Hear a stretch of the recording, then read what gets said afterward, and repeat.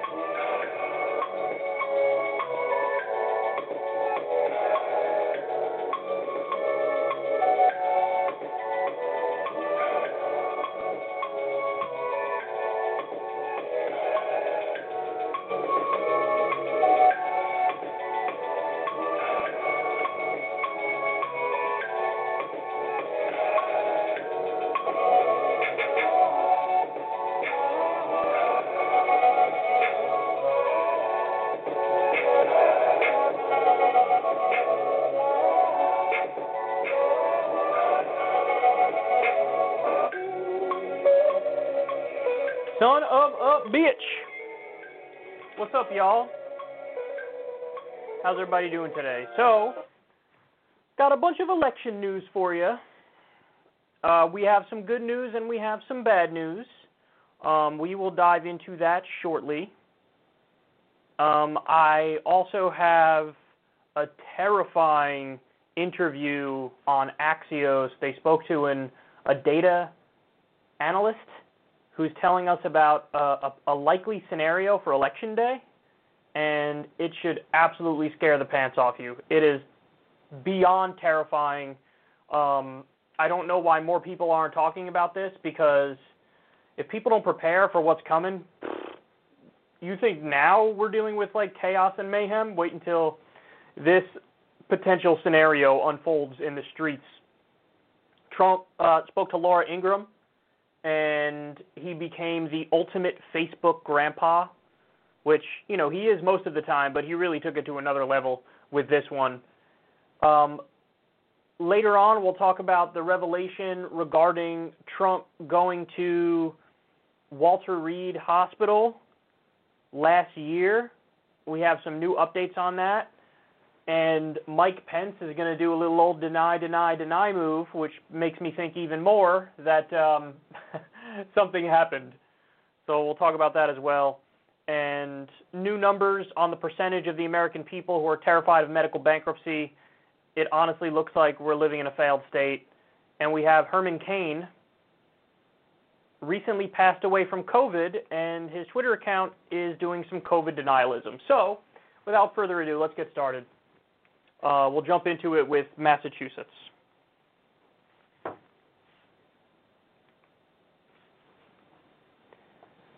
So Ed Markey has defeated Joe Kennedy for his Massachusetts Senate seat. Now, this was a really interesting race all along. Joe Kennedy, now he was a congressman, or is a congressman, but he ran for Senate. Now he lost running for the Senate, so now he's got no seat. But Joe Kennedy jumped in the race to challenge Ed Markey. And the initial polls had Joe Kennedy over 10 points up on Ed Markey. Now, why is that? Oh, I don't know. You tell me. I mean, his last name is Kennedy. He's part of a political dynasty. We're talking about Massachusetts. So it's, you know, it was almost like kind of unsurprising, even though he's not the incumbent. It's like he immediately became the incumbent because that name Kennedy carries a lot of weight now, doesn't it? So it was a long race, a difficult race, what happened with Ed Markey is absolutely fascinating. He did what is effectively the ultimate face turn. His voting record is really not great. I mean, we have to keep it real about what his past is like. So he actually voted for the Iraq War. He voted for NAFTA. He voted for the Patriot Act. He voted for the crime bill. So this is a guy who has a record that, I would slam. I would rip apart. I think that's abysmal. But what happened is, relatively recently, he's kind of gone hardcore in the other direction. He's kind of like fully embraced the idea that his past voting record was terrible, and it's almost like he's trying to make up for that. By the way, just so you know, we all like Ro Khanna. There was a time when Ro Khanna had like a very centrist voting record, and he was kind of proudly repping that brand. And then at some point, he had like an enlightenment moment, and he really went big time in the other direction. Well, now Ed Markey, he's most known for in recent years aggressively pushing for the Green New Deal and signing on to Medicare for All and pushing for that. He's really aligned himself with Alexandria Ocasio-Cortez in a way that no political advisors in Washington, D.C. would have ever, said to do. So, you can determine on your own whether or not you think Ed Markey's face turn is purely strategic and he's BSing, or if he really means it. But without a doubt, there was a face turn. And in the case of Kennedy, I mean, listen, he wasn't around back when the Iraq War vote happened, but my guess is this guy not only would have made all the terrible votes that Ed Markey made in the past, but he also currently doesn't support the Green New Deal or Medicare for All. So, I mean, listen, of the two options, which one was better? I mean, there's no doubt that Ed Markey was better. So Ed Markey won. He kind of won by a large margin. And, front and center was the idea that he's for the Green New Deal. He's for Medicare for All. He ran an ad recently which went viral, which was him flipping the famous JFK quote around, which is, ask not what your country can do for you, ask what you can do for your country. He flipped that and said, it's time to start asking what your country can do for you, which is exactly right. I mean, you pay taxes.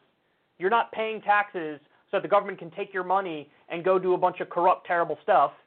I mean, in theory, you're paying taxes so the government can, take care of the basics for you, do the basics, healthcare, education, infrastructure, so on and so forth. So, I mean, I agree with what he did flipping that quote.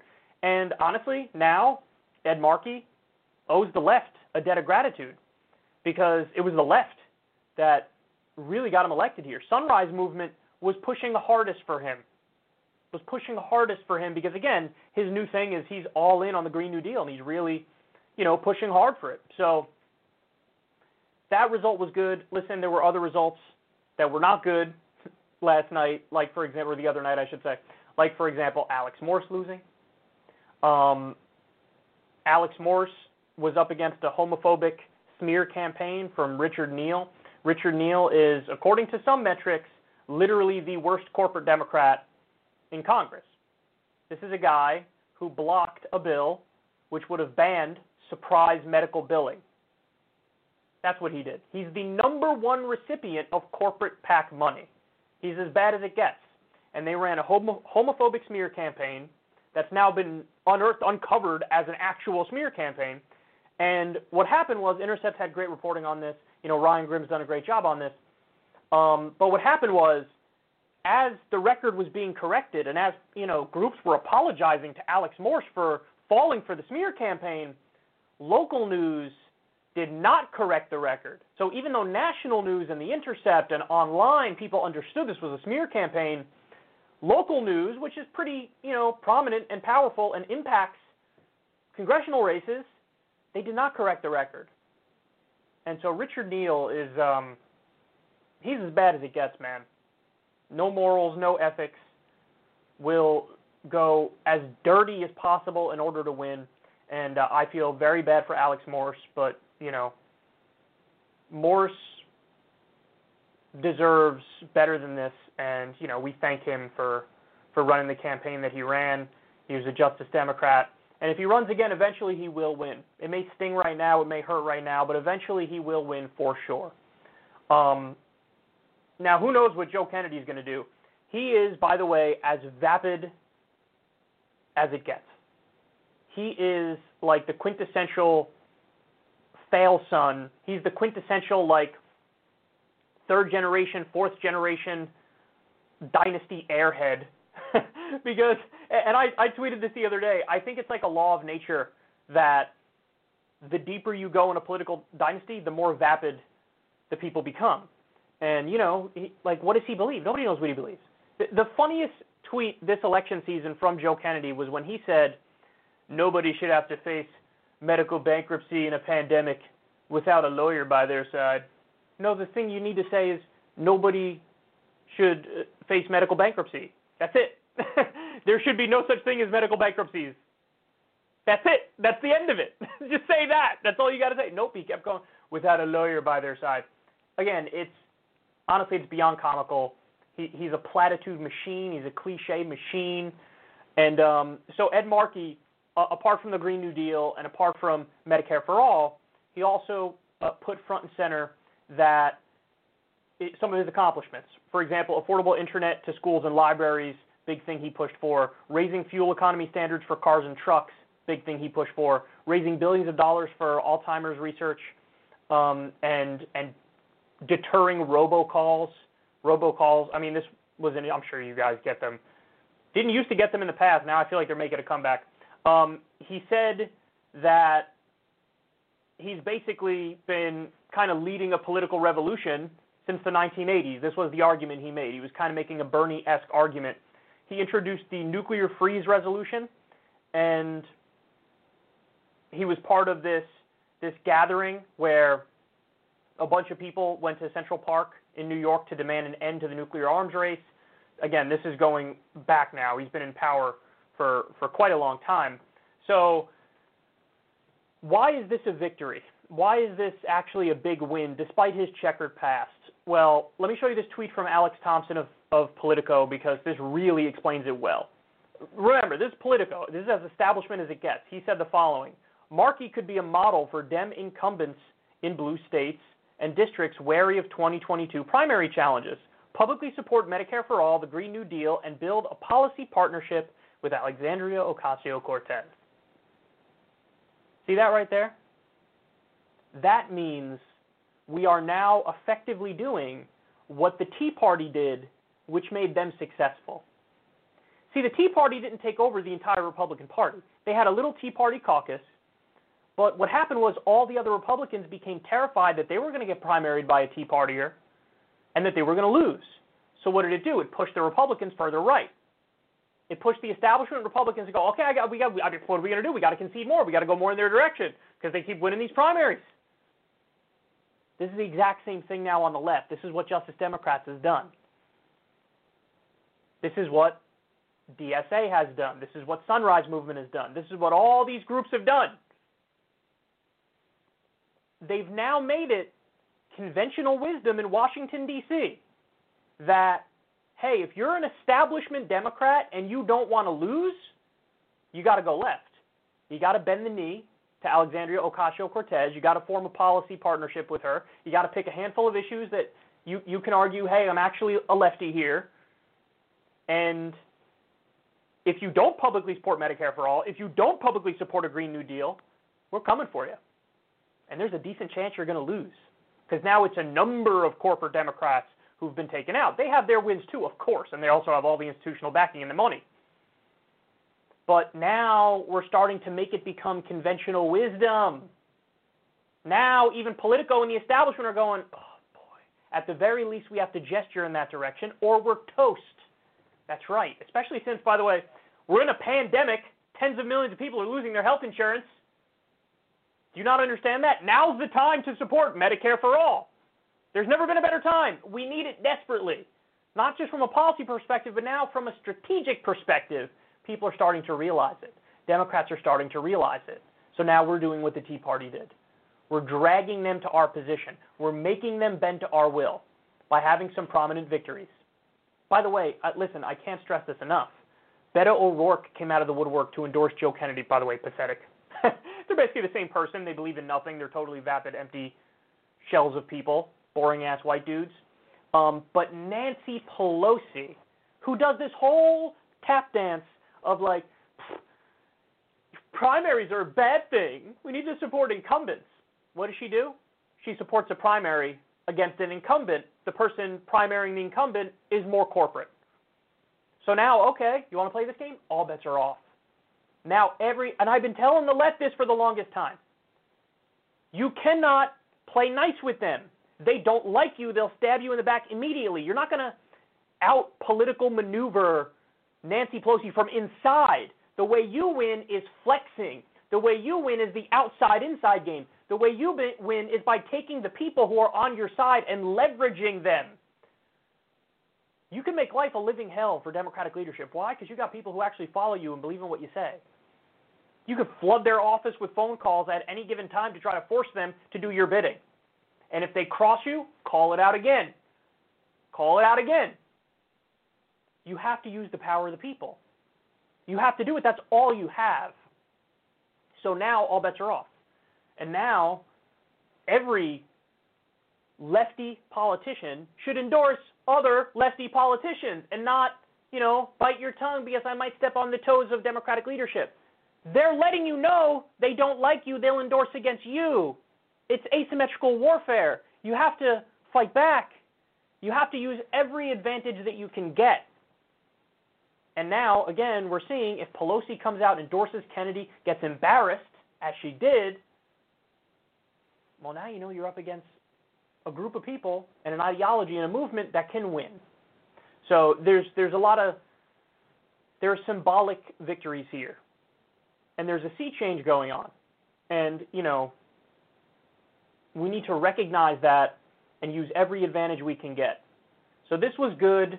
Obviously, the Morse result wasn't great. There were some other, results as well throughout all of Massachusetts. But if Morse runs again at some point, he's going to win. And we got a big W on the board here. So let's keep fighting moving forward because we're going to win some, we're going to lose some. But clearly there's hope. And clearly they're getting scared. Okay, next.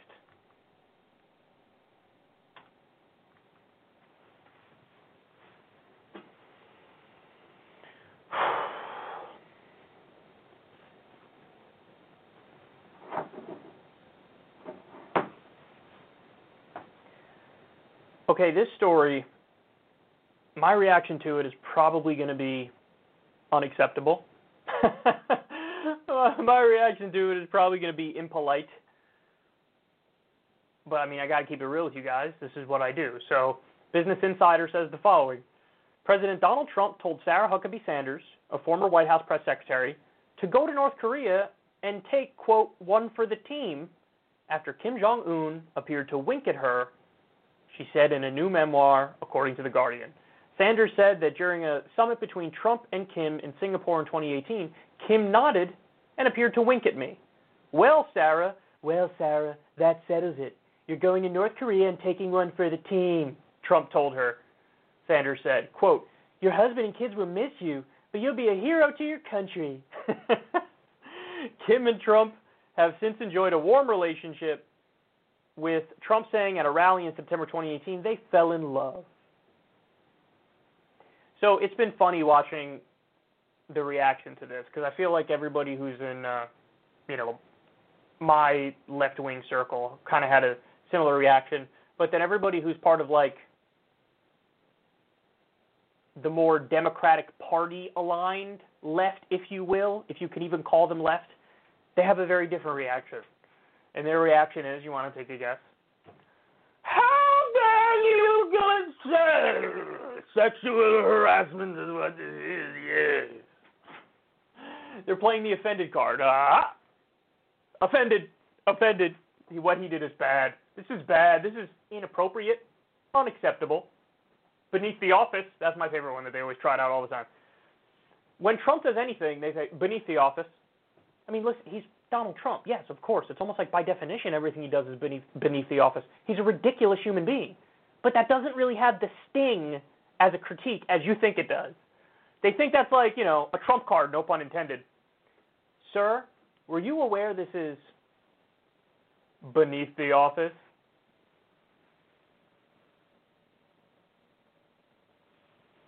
What a weak criticism. Okay, so if you can't tell, what's my overall takeaway on this? I couldn't care less. This is the funniest thing Trump has done all week. It's probably in the top 5 or 10 funniest things he's said all time. Yeah, this is called a joke. It's called a joke. Of course, you're going to have people who are still going to come out and be like, but it involves a brutal dictator, oh my God! I don't give a fuck. I don't give a fuck. It's funny. I don't know what it is. Maybe it's a New York thing. Because, you know, Trump is from New York.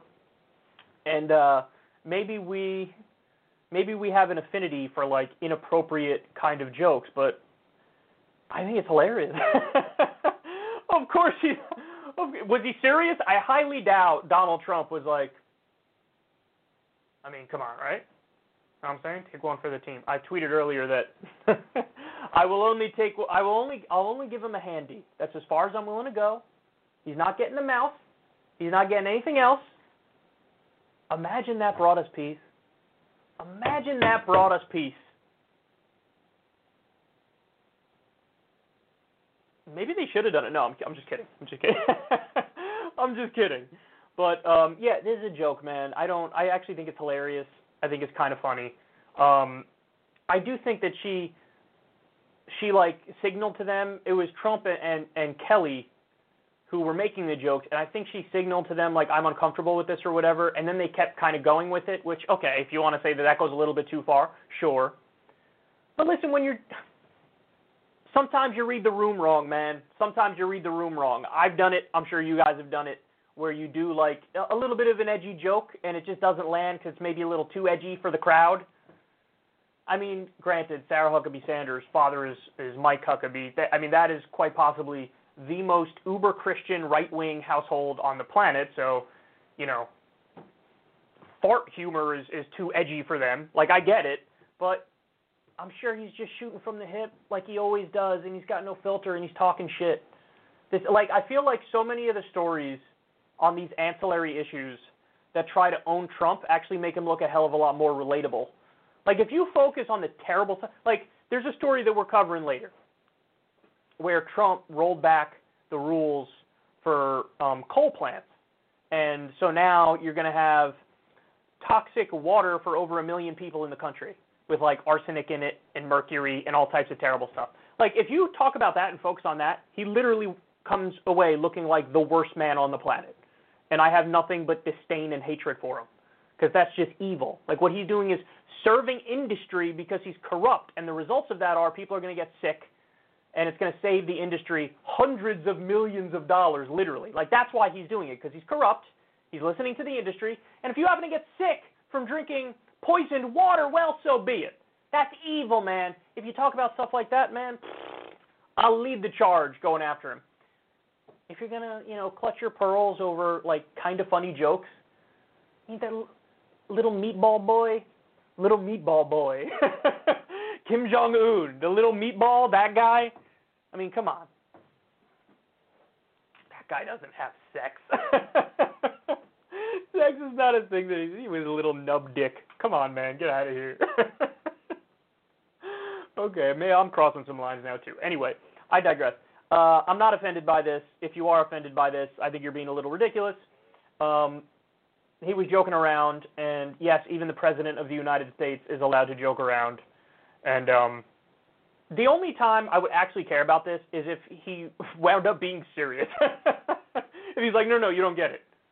You're going to go sleep with Kim Jong-un. That's, okay, dude, you got to reel it in. This is going way too far. You can't. You're the President of the United States. You can't, like, casually prostitute people in your cabinet.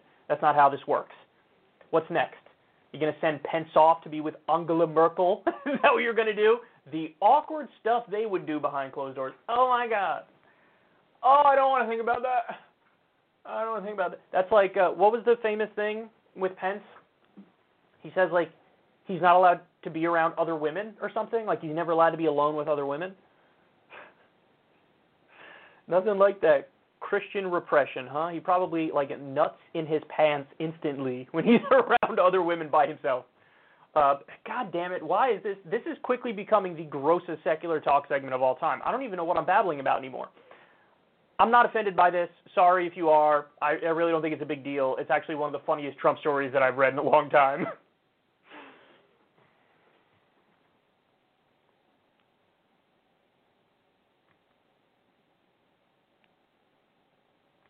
All right, next. Time to be scared. You're about to become really, really, really scared. Here we go.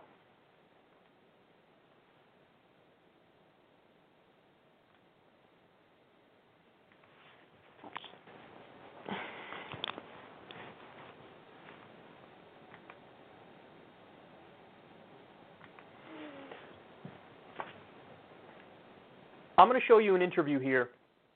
This is from Axios. Now, they're talking to a data analyst who worked for Mike Bloomberg. And they're going to talk about a scenario that's, I don't even know if it's just a potential scenario or if it's a likely scenario on Election Day. But either way, if what they're saying comes true, this is honestly one of the most terrifying things I've ever seen in my life. I think that the reaction to what they're describing might literally rip the fabric of this country apart. Now, I get it. You know, stupid people in media always say hyperbolic things like that, and it's grating after a while, and they're childish, and usually when they say it, nothing comes to fruition. Guys, I'm telling you, man. I'm telling you. Now, again, the source, you could say, hey, this source is sketchy because it's like a, you know, it's like a data analysis group that does work for corporate Democrats. And so, you know, if you want to question the motivations as to why they're talking about this, fair enough. You know, let's hope that they're wrong in what they say here. I really hope that they're wrong. But I just want to give you what is a potential, if not likely, scenario on Election Day and the week after. Buckle up for this, man. Watch.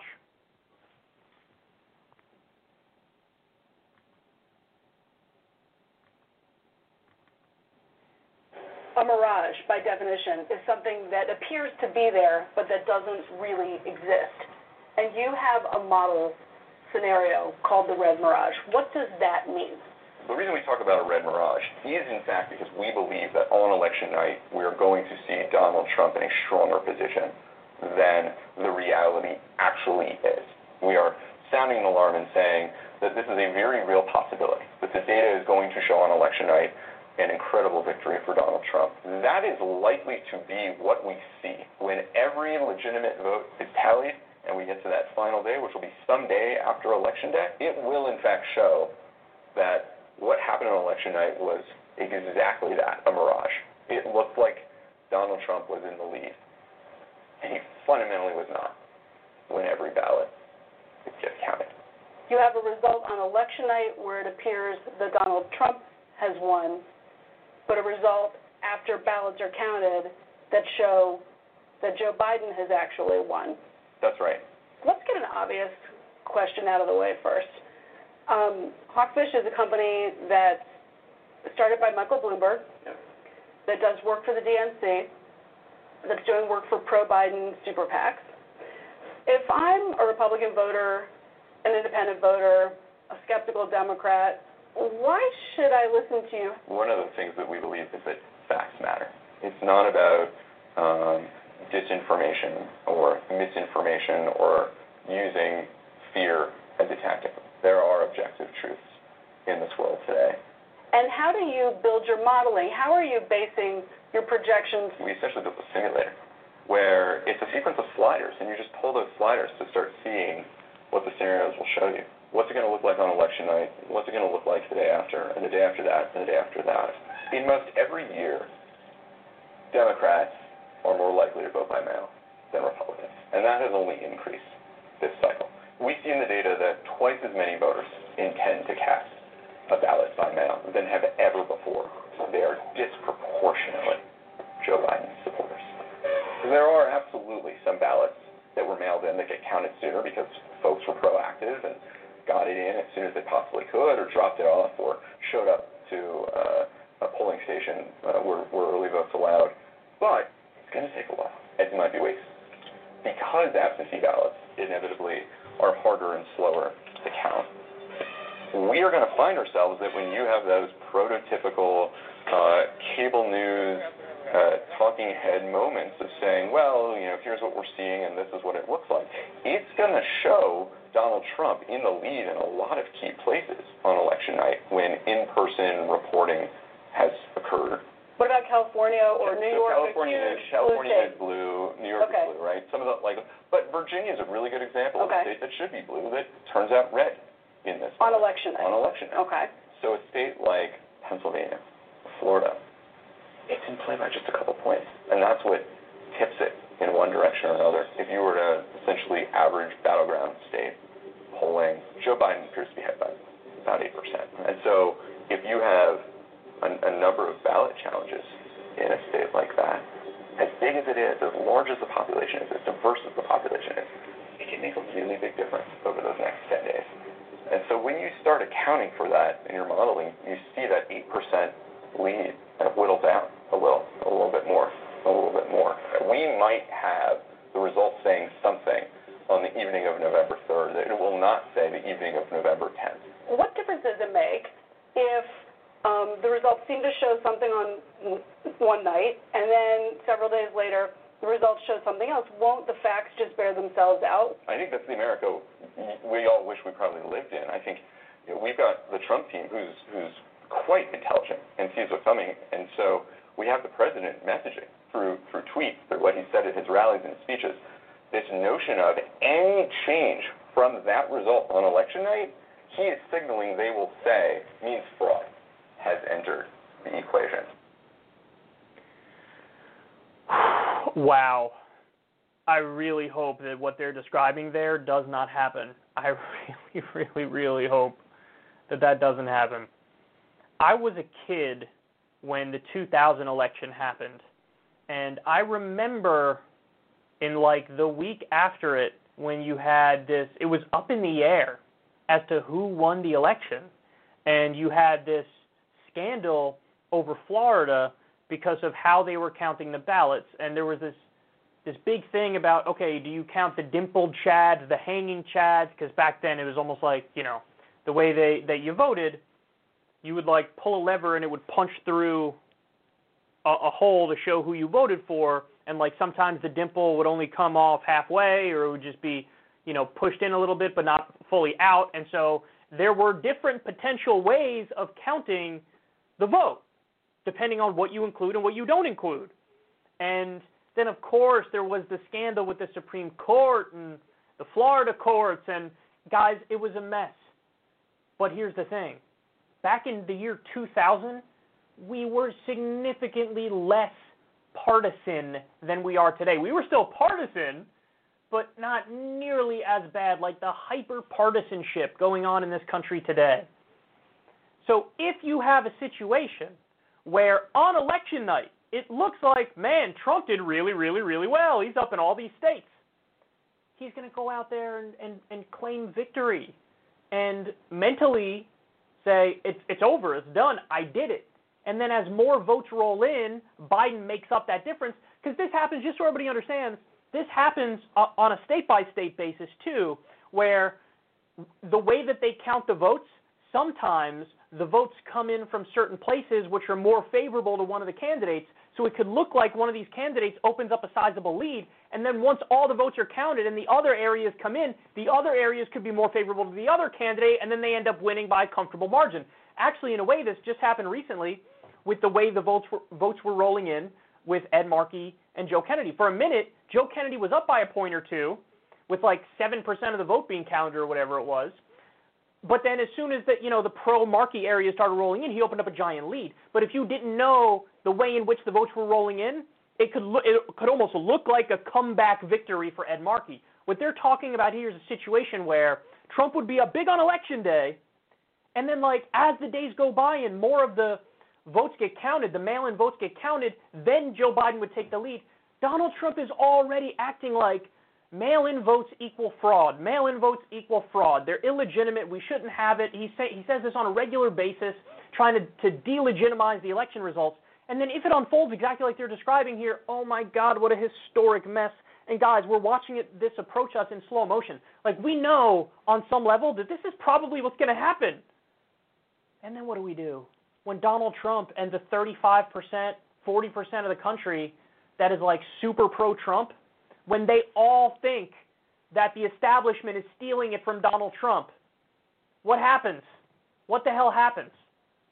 Jesus Christ. There's no way Trump is going to accept that. There's no way. And guys, we have some degree of experience with this, right? Like, remember the chaos that was the Iowa caucus, where Bernie won the popular vote, but like state delegate elects or whatever somehow went to Pete, and then there were questions about the app, which was partially funded by Pete's campaign, and he declared victory. I know how I felt in that situation as a Bernie supporter when they actually were trying to take it from us. Imagine how Trump and all Trump supporters are going to feel when it looks like they won in a landslide on election night. Now listen, as time goes by and more votes roll in for Biden, it's almost a foregone conclusion that Biden's going to win the popular vote. It's just the question is by how many votes. On election night, it might even look like Trump won the popular vote.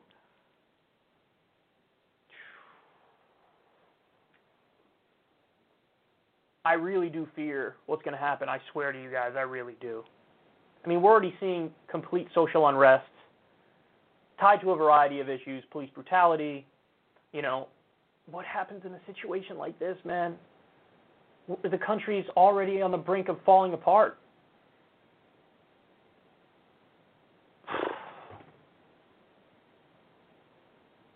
I wish I had something positive to give you guys right now.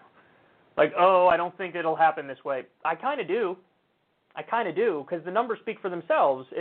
If the mail-in votes are overwhelmingly Democratic, and it takes longer to count the mail-in votes, I mean, honestly, the best-case scenario then that you could hope for is that it looks like Biden wins on election night, and then he just wins by even more when they count it. Or the other way. It looks like Trump won, and then Trump still ends up winning. Like, anything where it switches is going to lead to utter chaos. And then, like they said, do you think that the media is expecting this and knows that this is a likely scenario? I don't think they have any idea. So you'll have all the pundits doing their punditry on the night of, and it'll be all, oh my God, Trump pulled it off again. This is just like 2016 with Hillary Clinton. Oh, man. I mean, I've been joking around on this show quite a bit. You guys have heard me do it, where I say stuff like, going to look into the Bahamas, try to get citizenship in the Bahamas. I don't know how much longer those will be jokes for, bro. I don't know how much longer those are jokes, because things are really bad. And this would be, I don't know if the country can handle this.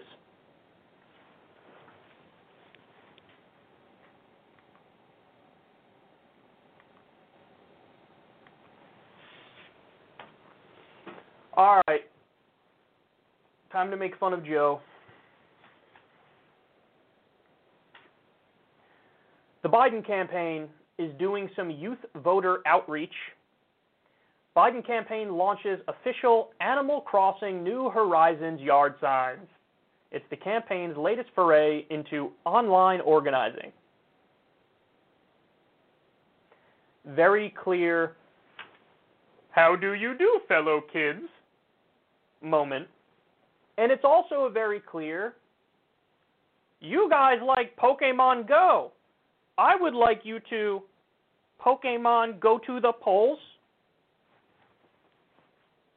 Remember that?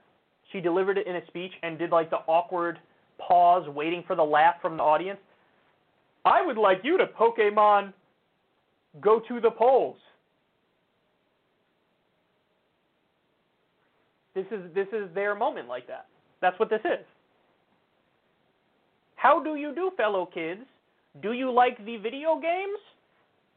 Maybe we shall release an Atari game. Maybe Joe Biden will play Nintendo 64 with you. Do you think Joe Biden even knows what this is? No, of course he doesn't. I don't even know what this is. You think Joe Biden knows what this is? You think Joe Biden knows this game? He doesn't know this game. It's all like, it's so cynical. I'm sorry, it's so cynical. They really believe They really believe that the way to reach out to young people is through cultural signaling. So they try to be like, I have similar tastes to you. I am in agreement with you on these ancillary issues and entertainment questions. But nobody actually cares when it comes to politicians and ancillary issues and entertainment stuff and cultural stuff. You know what people want?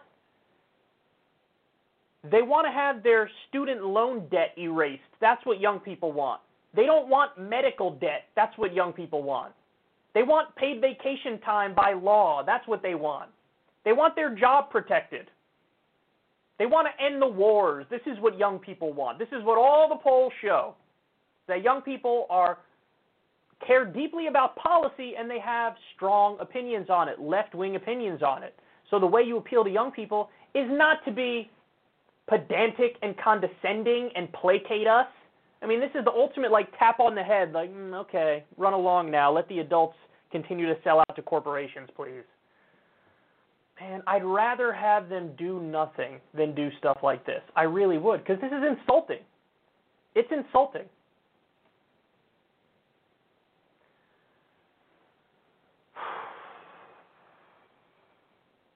How many times have I said this? But in 2016, a lot of people felt like, you know what, okay, I'll do the lesser evil vote thing, but I'm doing it thinking that it will be the last time I'll ever have to do something like this.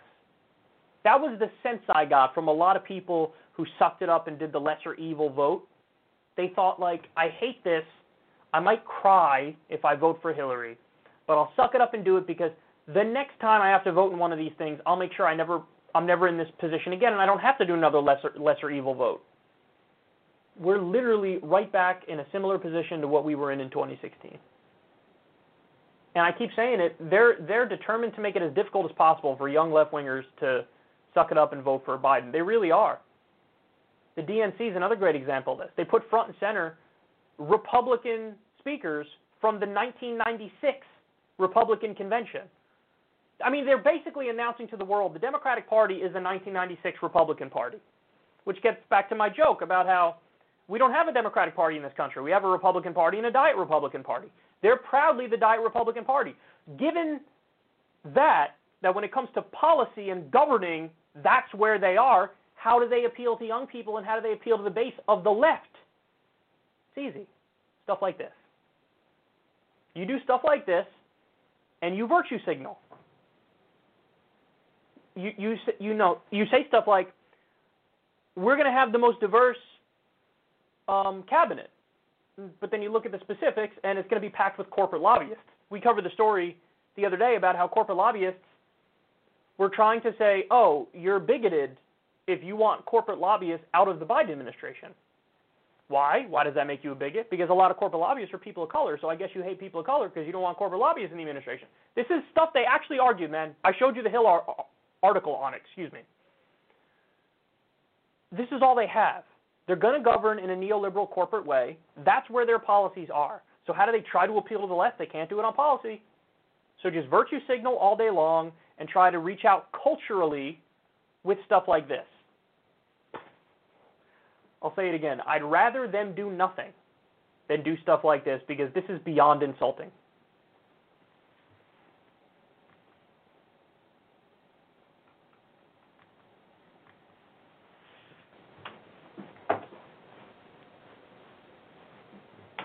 All right. Trump is the ultimate Facebook grandpa. Let me set this up for you. So President Trump did an interview with Laura Ingraham where he morphed into the Facebook grandpa.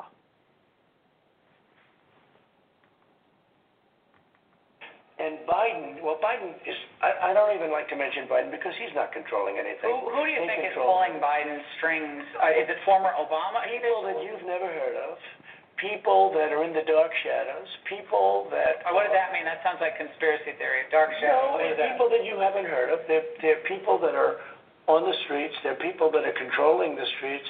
We had somebody get on a plane from a certain city this weekend, and in the plane it was almost completely loaded with thugs wearing these dark uniforms, black uniforms with gear and this and that. They're on a plane. Where's the I'll tell you sometime, but it's under investigation right now.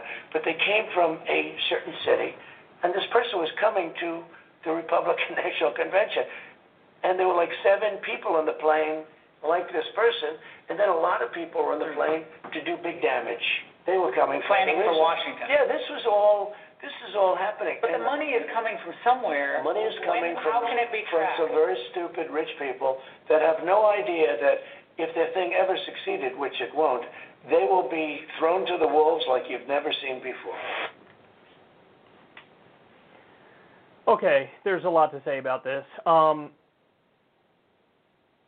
What he's talking about originated in a viral Facebook post, and it's fake news. It's not real. Talking about how Antifa is sending people around the country, in groups to small-town America. That's what this is. And again, originated in a viral Facebook post that's totally bogus. It's not true. He really is acting like there was Antifa Airlines. And the idea that they're highly organized and coordinated, man, I got news for you. The left is never like that. Ever. Ever. I wish the left was like that. We're not. The left is so disorganized, so scatterbrained. And he even says there, like, who funds it? Oh, it's a bunch of rich people who are funding it. When you look at all the things happening in the streets, you really think that's like all of them are on George Soros's payroll? Is that what you think? I got a bridge to sell you if you believe that, man. It's beyond ridiculous. Is it really that hard to believe that there's an organic uprising happening when you have a new video every other week of cops killing somebody? That tends to lead to unrest. And then listen, on top of all that, people are not doing well mentally and psychologically. We have polling data that proves this. People are not doing well. Now, you could speculate as to why that is. COVID, the economic shutdowns, the fact that we have 20% actual unemployment. That's a big thing. The fact that people are taking wage cuts. People don't have health care. 50% fear going bankrupt for medical bills. Like, whatever the reason, and there are many reasons, yes, people are organically going out in the street. You could agree or disagree with what they're doing, why they're doing it, so on and so forth, but it's happening. But they have to try to make it seem like it's all AstroTurf and it's all Antifa. And the reason they do this is so that they can dismiss it all. You can dismiss it all as like fringe, crazy, lunatic lefties who are terrorists who we need not concern ourselves with why they're out there. So really, they fundamentally and effectively change the conversation. That's what they do. They change the conversation. They shift it. And they end up coming up with conspiracy theories and only saying 80,000 times over, rioting bad, looting bad, rioting bad, looting bad. And, of course, the Democrats follow them right down that path. Right down that path. Biden did it in a speech the other day. Just totally 100% went with the right-wing framing on it. Isn't it amazing we've gotten to a point where people could be out there in the streets and we could have serious social unrest, and there's pretty much no conversation about the roots of it and why it happened, how it happened, what the solutions would be? Now we get none of that. We get nothing but moralizing and finger-wagging at them all day, and we get Trump acting like Antifa is all funded by George Soros, and, they're highly organized, they're taking a plane, they're all wearing their black clothes. Again, this is the Facebook grandpa. This is a guy who reads a right-wing meme and immediately thinks it's correct and would argue with you if you say, that's not exactly right. This is who's running the country.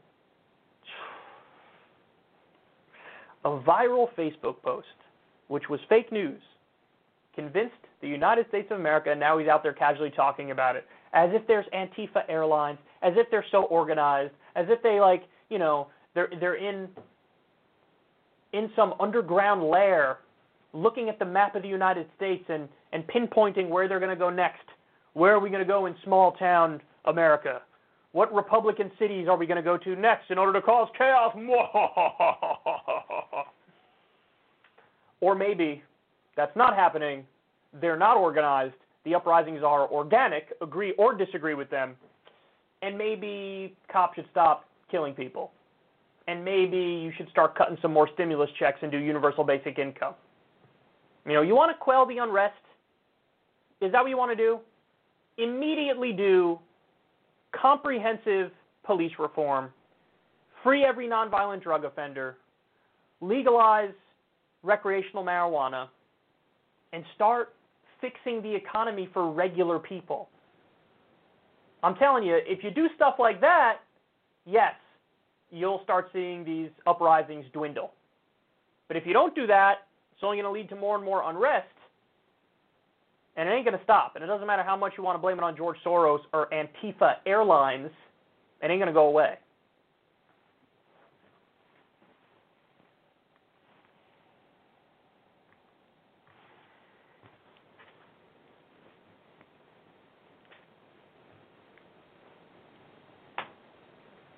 Okay. Now we're going to talk about a new Donald Trump record, which you're probably going to enjoy.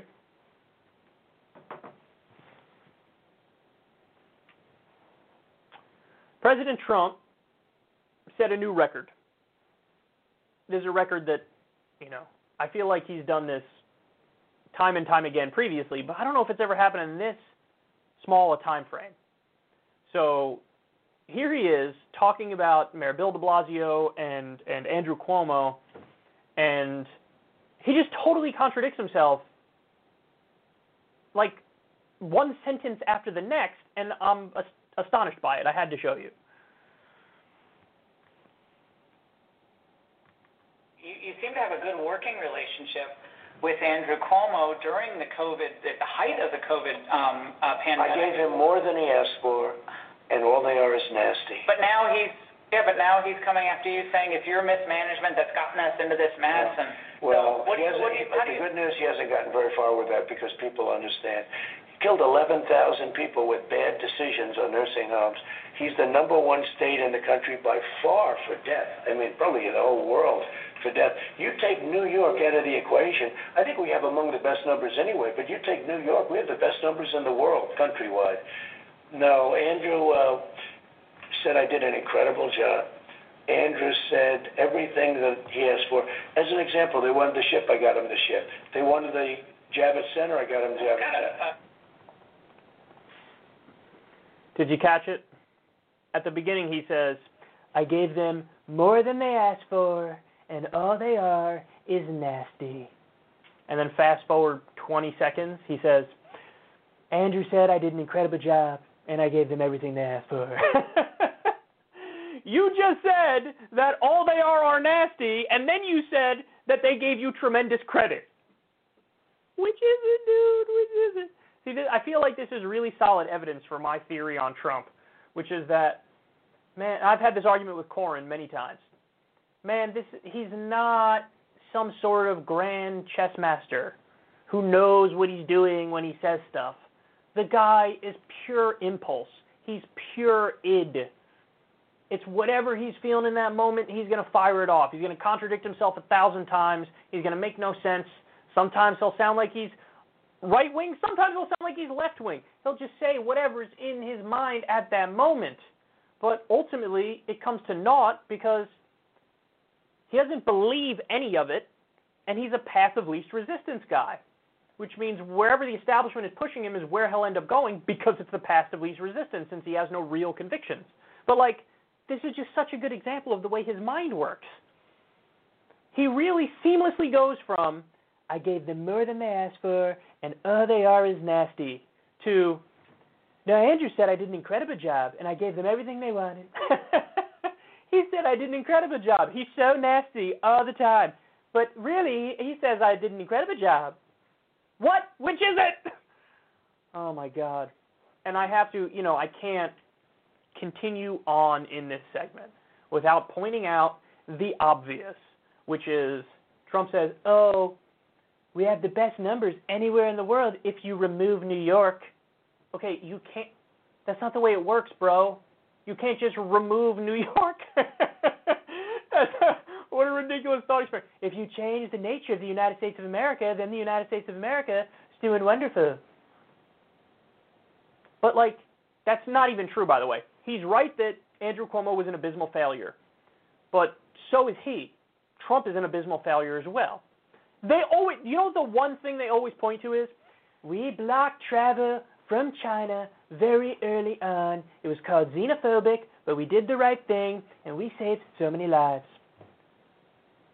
No, because by the time you blocked travel from China, the virus was already spreading here colossally. It was everywhere. People were sick. People were dying. Like, you can't, do you not understand the way it works? It's not like you can only contract the virus from somebody who is from Wuhan or was in Wuhan. That's not the way it works. The virus was already here and spreading, so when you stop travel from China, if the virus is already here and spreading, you're not saving Dickie McGee's axe. Oh my God, he's such a dunce. He's such a dunce. But no, if you take New York out, we still have horrendous numbers. If you put New York in, we still have horrendous numbers. Because yes, Andrew Cuomo failed, but so did Donald Trump, so did Mike Pence, so did the United States of America. Other developed countries fared way, way better than we did. Guys, just something as simple as, I always use the Japan example. Basically, they had limited economic shutdowns. They never went as far as we did, but they had universal masks, and they had way fewer people die. Even when you adjust the numbers to do an apples-to-apples comparison, they did way better than we did. We got, over 180,000 people dying now? It's like us, Brazil, and India doing worst in the world, and he's out there doing a victory lap. Come on, man. And notice, the whole conversation is always framed through, how are people treating me? How is Andrew Cuomo? He's being very unfair to me.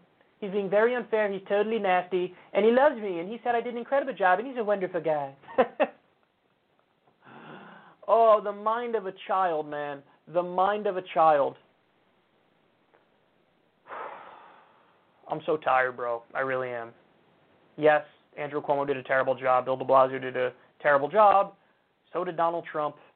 There's nothing you could say or do that can hide that. But he tries. Just brazenly, best numbers anywhere. I loved watching Mike Pence's speech at the RNC. When he was he basically was arguing that, like, COVID-19 is already defeated. He's like, we did the largest mobilization since World War II in this country. How'd that work out? 180,000 dead Americans. By the way, their main thing that they keep focusing on now is the protests, the rioting, and the looting. That's the main thing that they're focusing on now. What's the death count from that? I'm not saying that to be flippant. There is a death count. Some people have died. But what's the death count with the civil unrest versus COVID-19, and why are you not looking at it in a more proportional manner where more of your focus and your effort and your attention goes to the thing that's actually killing a tremendous number of Americans? It's because they think politically it's more of a winner for them to pivot to the riots and the looting and the protests. Politically, he thinks, oh, this will, because I'll say, you're going to be safe in Donald Trump's America, you're not going to be safe in Joe Biden's America. Really? Seems to me like you're very unsafe in Donald Trump's America, not just from, like, the rioting and the looting and stuff, but more importantly from COVID, where 180,000 Americans are dead and rising. So that's the opposite of safe, but he can't talk about that honestly. He can't talk about that openly. He failed on that front, so now it's deflect and obfuscate and pivot to other issues as he says silly stuff like this.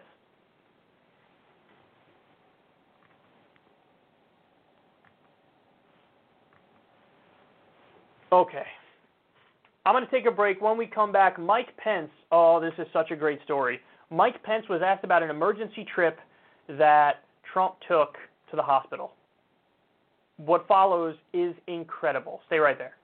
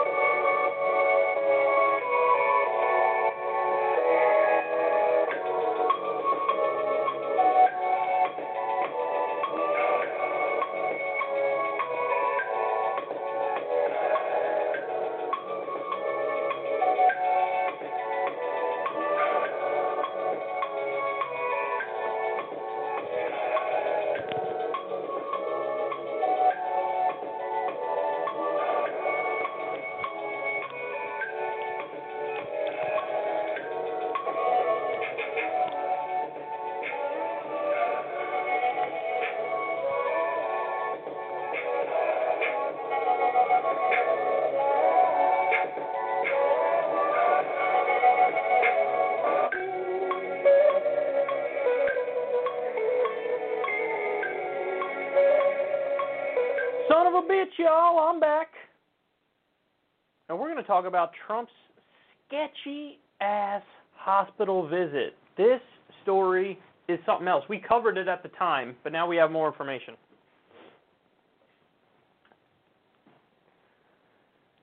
I don't know how many of you remember this story, but about a year ago, we covered on this show that President Trump was rushed to the hospital.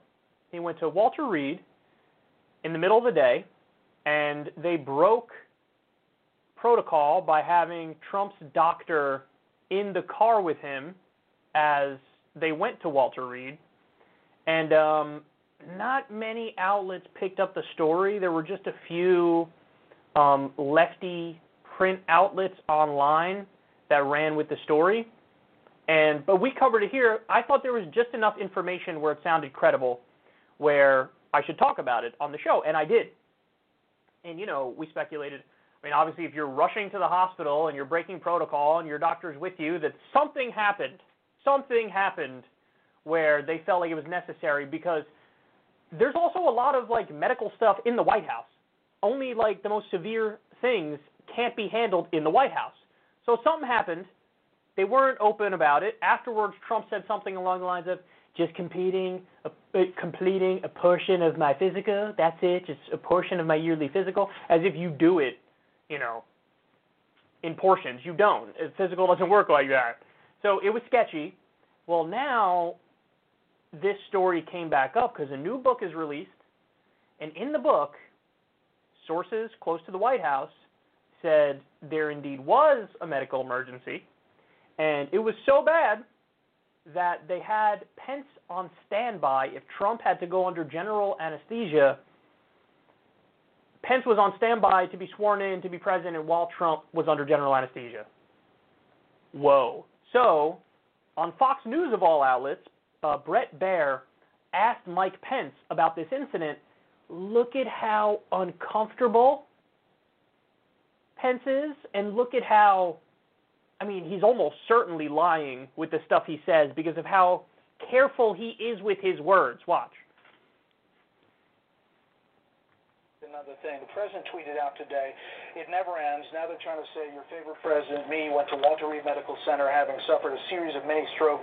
Never happened to this candidate. Fake news. Perhaps they're referring to another candidate from another party. This refers to Michael Schmidt's book where he says the president went to Walter Reed, which in fact happened in November of last year. He says in the book that you were put on alert to take control, to take office essentially, if he went under for anesthesia. Is that true?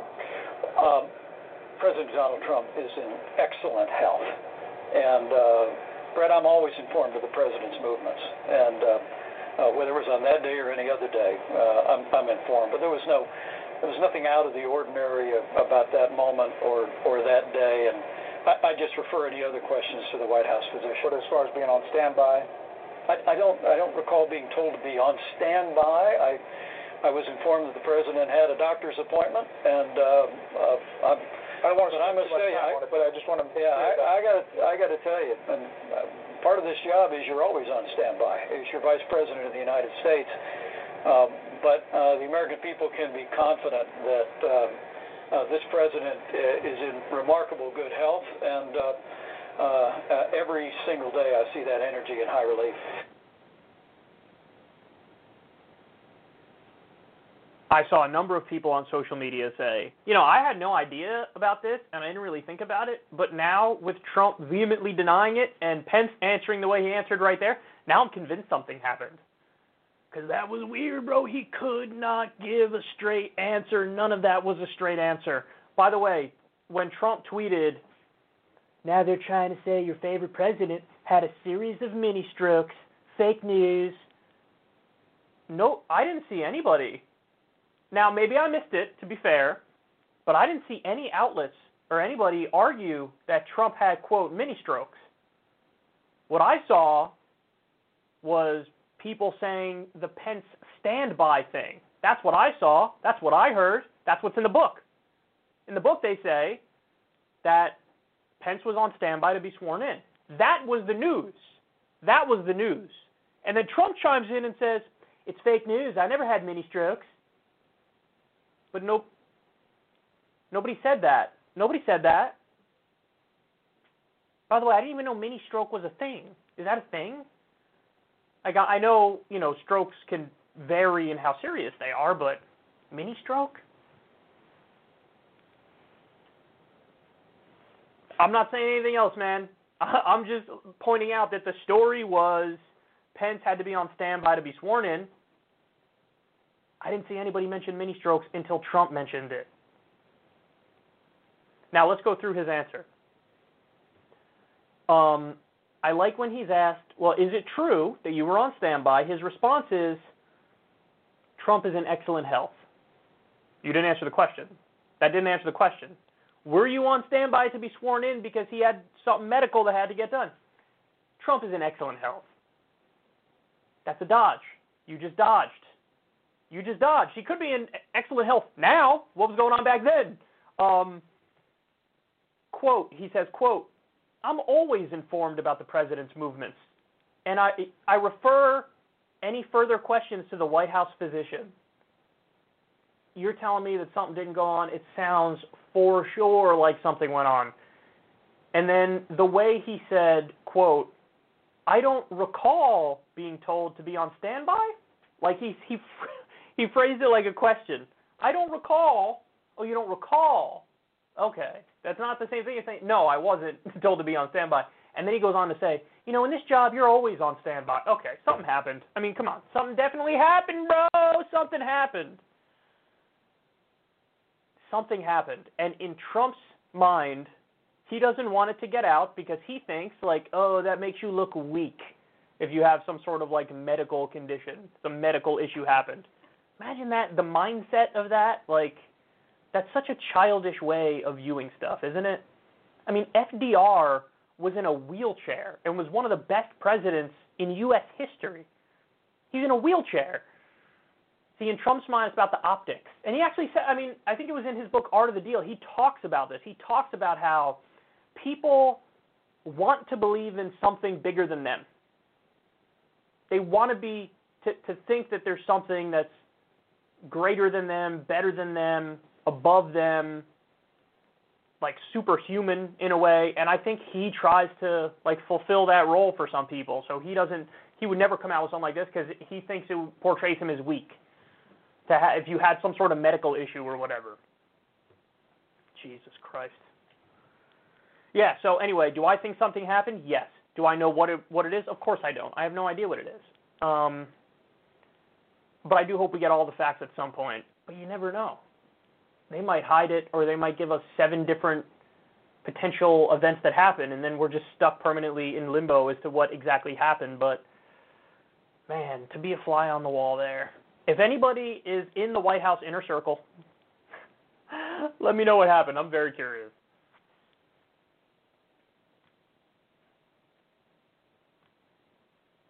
Okay.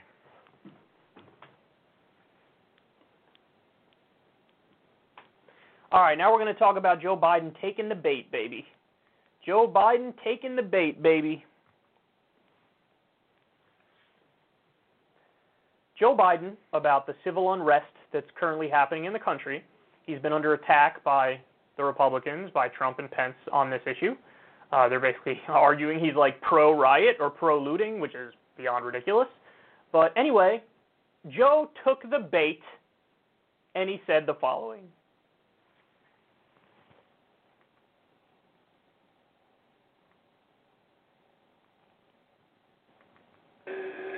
Senseless violence of looting and burning and destruction of property.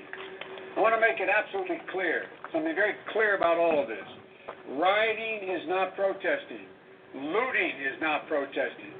Setting fires is not protesting. None of this is protesting. It's lawlessness, plain and simple. And those who do it should be prosecuted. Violence will not bring change. It will only bring destruction. It's wrong in every way. It divides instead of unites.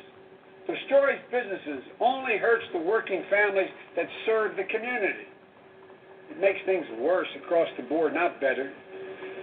No, it's not what Dr. King or John Lewis taught. Ask yourself, Do I look like a radical socialist with a soft spot for rioters? Really?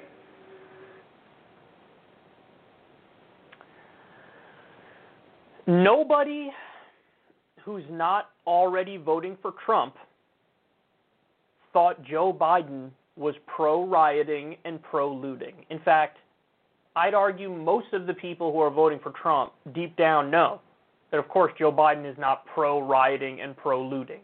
That is beyond obvious. It is comical that we're even having this conversation. So why legitimize it? This is what's called breathing life into a smear. And I'm stunned at how little Joe Biden's staffers know. His strategists are abysmal, and his political instincts are terrible. Because, I mean, honestly, guys, this is like 101 stuff here. And it all goes back. Richard Nixon, perfect example. I'm not a crook. The fact that he said that made people go, is he a crook? Why is he saying that?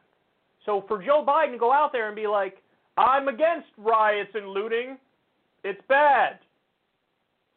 People are going to go, I knew that, but now, are you for rioting and looting? Because why do you have to say it?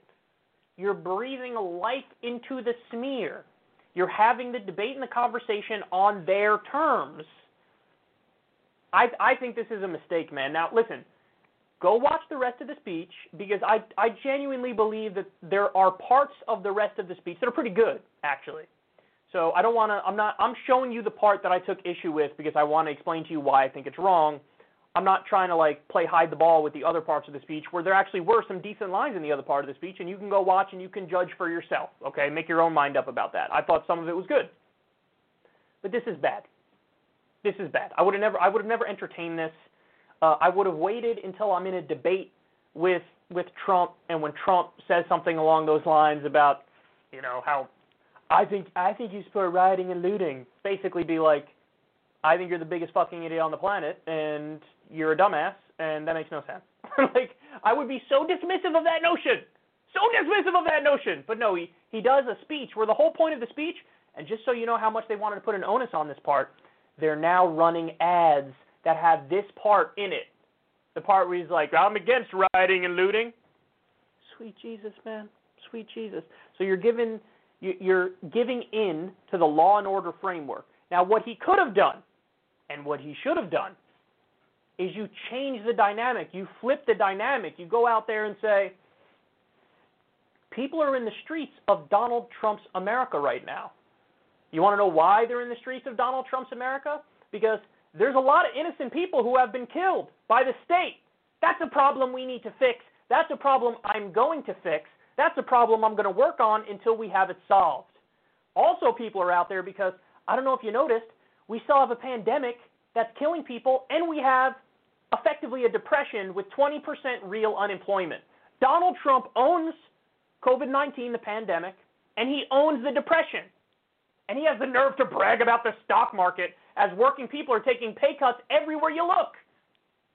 So you flip the conversation. You flip it back to your strengths. What are your strengths? Everything else. Your strength is, oh my God, there's a pandemic, there's a depression, there's unrest in the streets, and to be fair to him, he does say this at one point. He's like, I love when they show videos of Donald Trump's America and they blame me for it. That is Donald Trump's America. That's a good line. But really, honestly, I wouldn't have done this, because this is just giving into their framework. Just remove this part, keep the rest of the speech the same. The other part I would get rid of is he does, of course, because they can't help themselves. He did some Russiagating. The Russian bounties and Trump is being subservient to Vladimir Putin. Oh my God, shut the hell up. Remove all that. That's the dumbest thing I've ever heard in my life. Remove this, and the rest of the speech I would keep the same. Go on the offense. Go on the offense. Trump is a failure. Trump is a mess. Trump is abysmal. 180,000 deaths from COVID. 180,000. Yeah, you don't have to legitimize it. You don't have to give in to their framework. Nobody thought you were pro-rioting and looting, but now the more you talk about it, the more some people are going to go, why is he even talking about this? Is he pro-rioting and looting? So stop. Give it a rest. Drop it. It's over. It's over. No more of this. They don't even believe it when they're arguing it. How many times do I have to tell you guys this? They don't even believe it. Right, the guy who wrote the crime bill is too soft on crime. He's too hard on crime. He's too hard on nonviolent offenses. That was the problem with Joe Biden. And by the way, when Trump at times will point out the crime bill as if it's a bad thing, and that's a perfect opportunity for Joe to be like, Don, which is it? Half the time you say I'm too soft on crime, half the time you say I'm too hard on crime. That makes no sense, like your entire presidency, dipshit. So go on the offense. That's what you do. But, most importantly, more often than that, stay in the basement. Stay in the basement as much as possible. Only come out for the debates, pop some Adderall, some Seroquel, and you'll be good to go. But no reason to give into their framing like this, like he's constantly done now.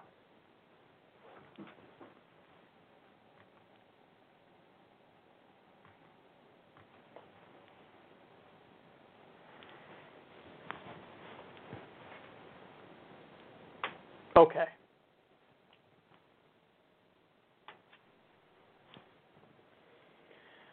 Okay. Now we're going to talk about the state of American healthcare, which, as you can imagine, is consistently getting worse and worse.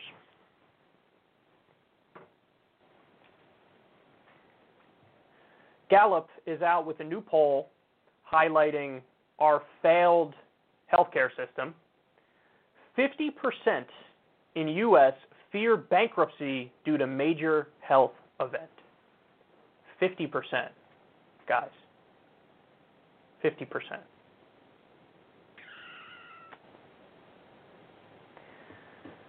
Here's some more numbers from it. So they say half in the U.S. Now, it used to be 45% in 2019. It increased by 5 percentage points. They're concerned about health-related bankruptcy. 15%, including 20% of non-white adults, have long-term medical debt defined as debt that it would take over a year to pay off. 15% already have long-term medical debt. And just so you know, medical bills is one of the top causes of bankruptcy in this country. Lowering drug prices is a key voting issue for 35% of adults, and 26% report that they would need to borrow money to pay a $500 medical bill. A quarter of the country would need to borrow money to pay a $500 medical bill. We've gone over previous numbers. You guys already know. Before COVID, I believe the exact number was 78% of Americans were living paycheck to paycheck. So, listen, the top line number here, 50% in the U.S. fear bankruptcy due to a major health event. 50%. In other developed countries, that is 0%. 50%. So over 150 million Americans fear medical bankruptcy. Over 150 million. In Canada, nobody does. In Norway, nobody does. In Iceland, in Sweden, in the UK, in France, in Australia, nobody does. In Japan, nobody does. Nobody does. Nobody fears medical bankruptcy. Medical bankruptcy is not a thing that exists in those countries.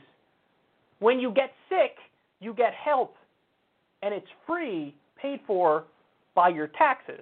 Here, when we pay taxes, our money goes towards bailing out corporations in Wall Street and endless wars. That's what our money goes towards. In other developed countries, you pay money in taxes and you get health care. And if you get sick, you go to the hospital. Doesn't matter how much it costs, you walk out and you don't pay a penny. You could have, in theory, you could have a surgery that costs $150,000, and you walk out of there without paying a single penny. One of the themes of this show, if you've been watching it for a long time, you already know this. I'm really trying to shine a light on how I don't think Americans even realize how much the system is screwing them. Like how abysmal and how pathetic the screwing is. And if people, listen, you got to blame the media too, and you got to blame the education system. Because the job of the education system, the job of the media should be to inform you, to educate you, to give you the relevant facts and information. If you were given the relevant facts and information, you would know we're the only developed country that doesn't have, for example, paid vacation time by law. We don't have any paid vacation time by law in this country. Other countries, it varies depending on where you go, but you can get 30 days paid vacation time by law every year. It's almost like you get a summer vacation as an adult every year. Wouldn't you like that? You would, wouldn't you? Another one, paid maternity leave. We're one of the only countries on the planet that doesn't have paid maternity leave. And the list goes on and on. I mean, the clearest example is universal health care. We don't have universal health care. We don't have single payer. It's not all funded by tax money. And as a result of that, you're getting screwed in a way that is a slap in the face and is so over the top and brazen that when people in other countries hear about how bad you have it, they feel bad for you. They do. They can't believe how much the system is screwing you. We've played that video before on air here. I think it was in the UK where they were telling people, how much do you think it costs in America for, and then fill in the blank with whatever health-related thing, taking an ambulance after you break your arm, having a baby, so on and so forth. The reaction of all of them was like, stop it. Stop, it costs that much? How can people even afford that? You have to be rich to even have a kid in this country. Are you insane? This is another fact like that, guys. The whole concept of medical bankruptcies does not exist throughout the developed world. It exists here in the United States of America. And 50% of the population lives in fear that they'll go bankrupt due to a medical event. 50%. By the way, we all end up needing medical care at one point or another in our lives. It's inevitable. It's a fact of life because we all have an expiration date. We slowly break down in a variety of ways. So we all got to go. It's a guarantee that you're going to have to go to the hospital. So we're all on borrowed time to going in massive amounts of debt because of health. Even if you take care of yourself in the most amazing ways, at some point, your body's going to break down. You're going to have to go to the hospital for something. 50% fear bankruptcy due to a major health event. Listen, look at that fact and also think about what we've been doing recently. $5 trillion in the CARES Act, which largely went towards giant corporations. $1 trillion in quantitative easing per day from the Fed, effectively socializing the marketplace. That's what we spend our tax money on. A multi-trillion-dollar, F-35-2 program. So we wanted a newer, better warplane that we desperately don't need. Spent over $1 trillion on it. And by the way, for a while, it couldn't even fly. It couldn't even get off the ground. It was a colossal mess up. That's where our tax money's going, man. That is where our tax money's going. We could pool our resources with taxes and redirect all that money to healthcare, to education, to paid time off by law. If that was the case, I genuinely believe Americans would feel fine paying their taxes. If anything, you feel like it's a patriotic duty.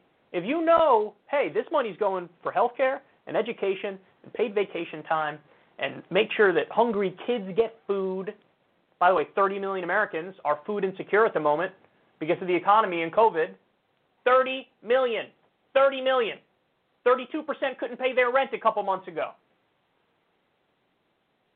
Those real problems are ignored, and business as usual continues. They're going to keep giving subsidies, welfare checks to ExxonMobil, to other corporations, to Wall Street. The corrupt politicians will continue serving big pharma and the for-profit health insurance companies and the military-industrial complex, and you get screwed, and we get numbers like this. Listen, any politician who's not for Medicare for all, you need to be relentless. You need to be vicious.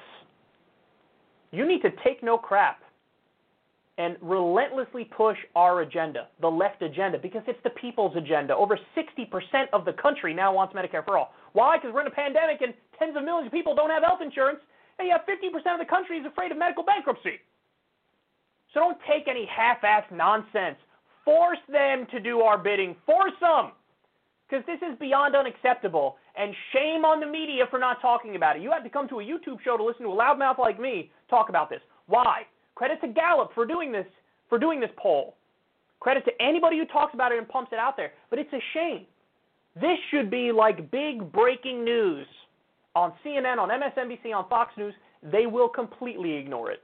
Completely. And they'll pawn off, when somebody does have a medical bankruptcy, what do? They pawn it off. They poverty shame.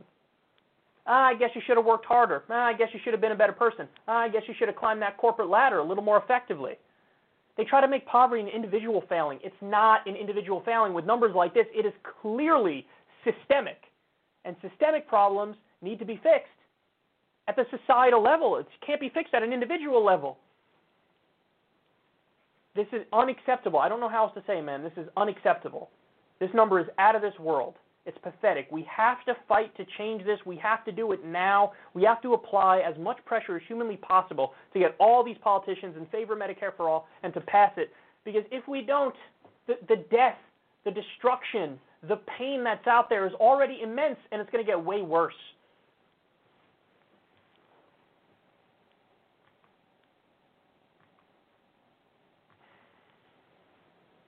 Okay.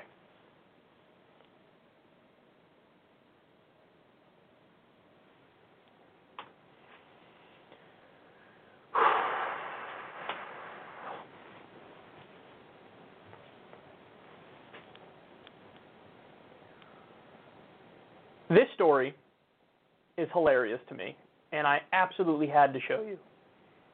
President Trump, on Tuesday, reiterated his call for both candidates to take a drug test ahead of the presidential debates this month, claiming without evidence, that Democratic nominee Joe Biden is on some kind of an enhancement.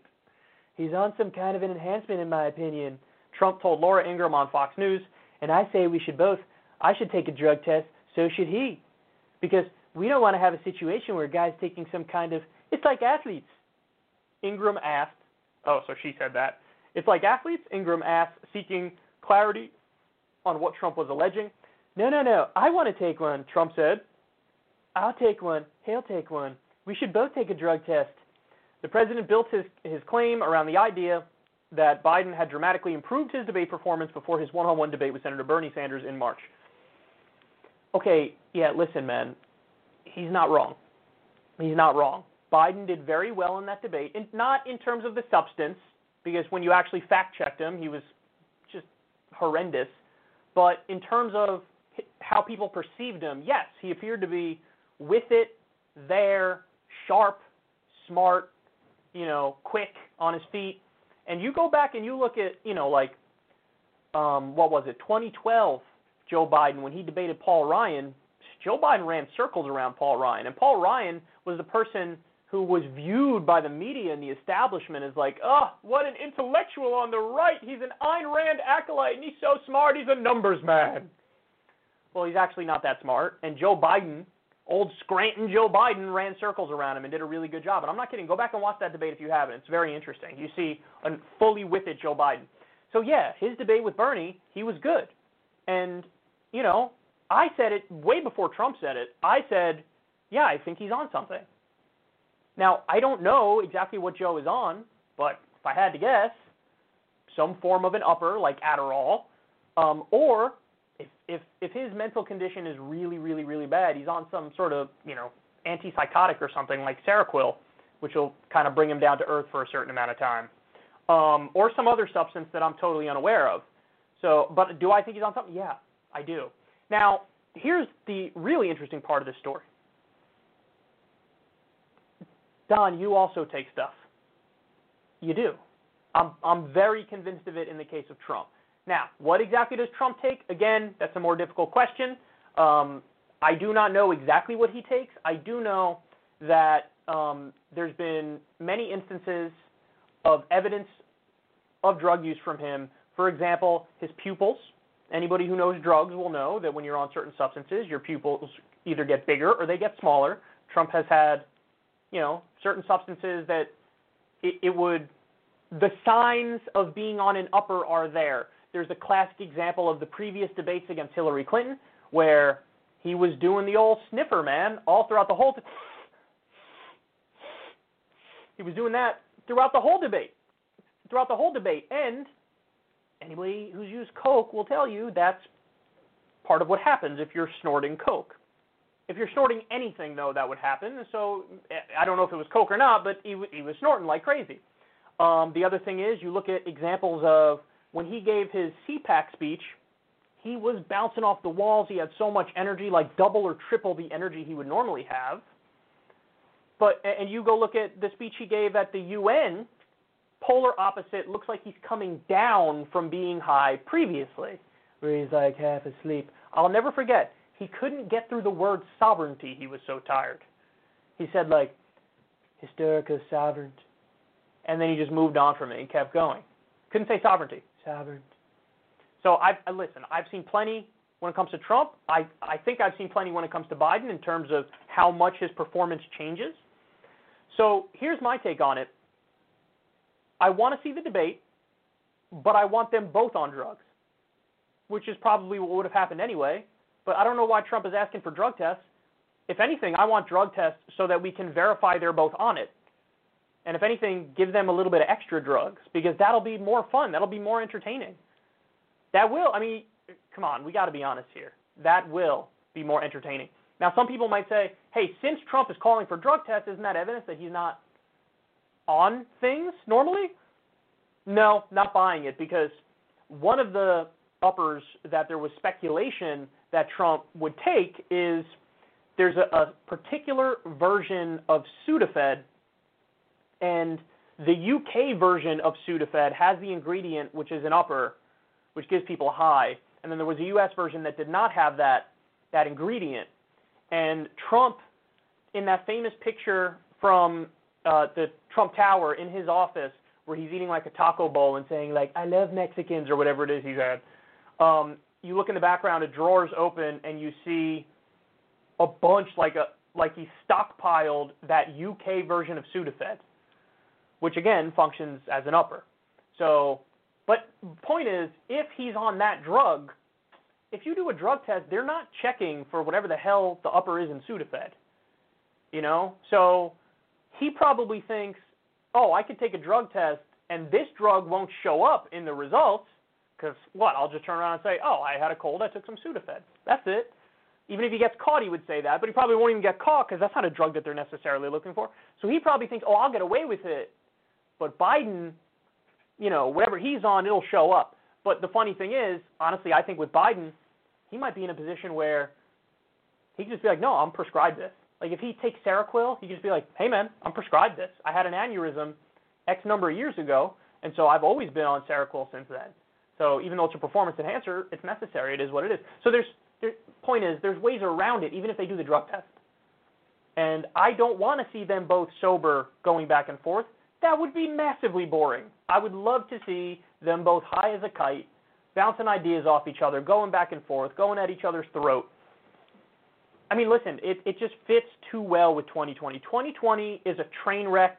It's without a doubt the worst year in my lifetime that I've ever seen for the world. Definitely. I think everybody else kind of agrees. You have tragedy happening at the national level, but even people in their own lives, in their personal lives, in their private lives, people are just having a rough go of it this year, man. And what we deserve is Joe Biden versus Donald Trump, where they're both high as a kite and making no sense yelling at each other.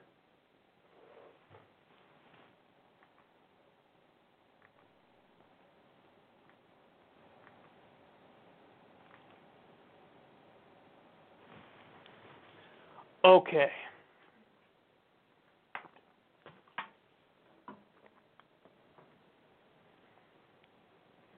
Should we make fun of Herman Cain?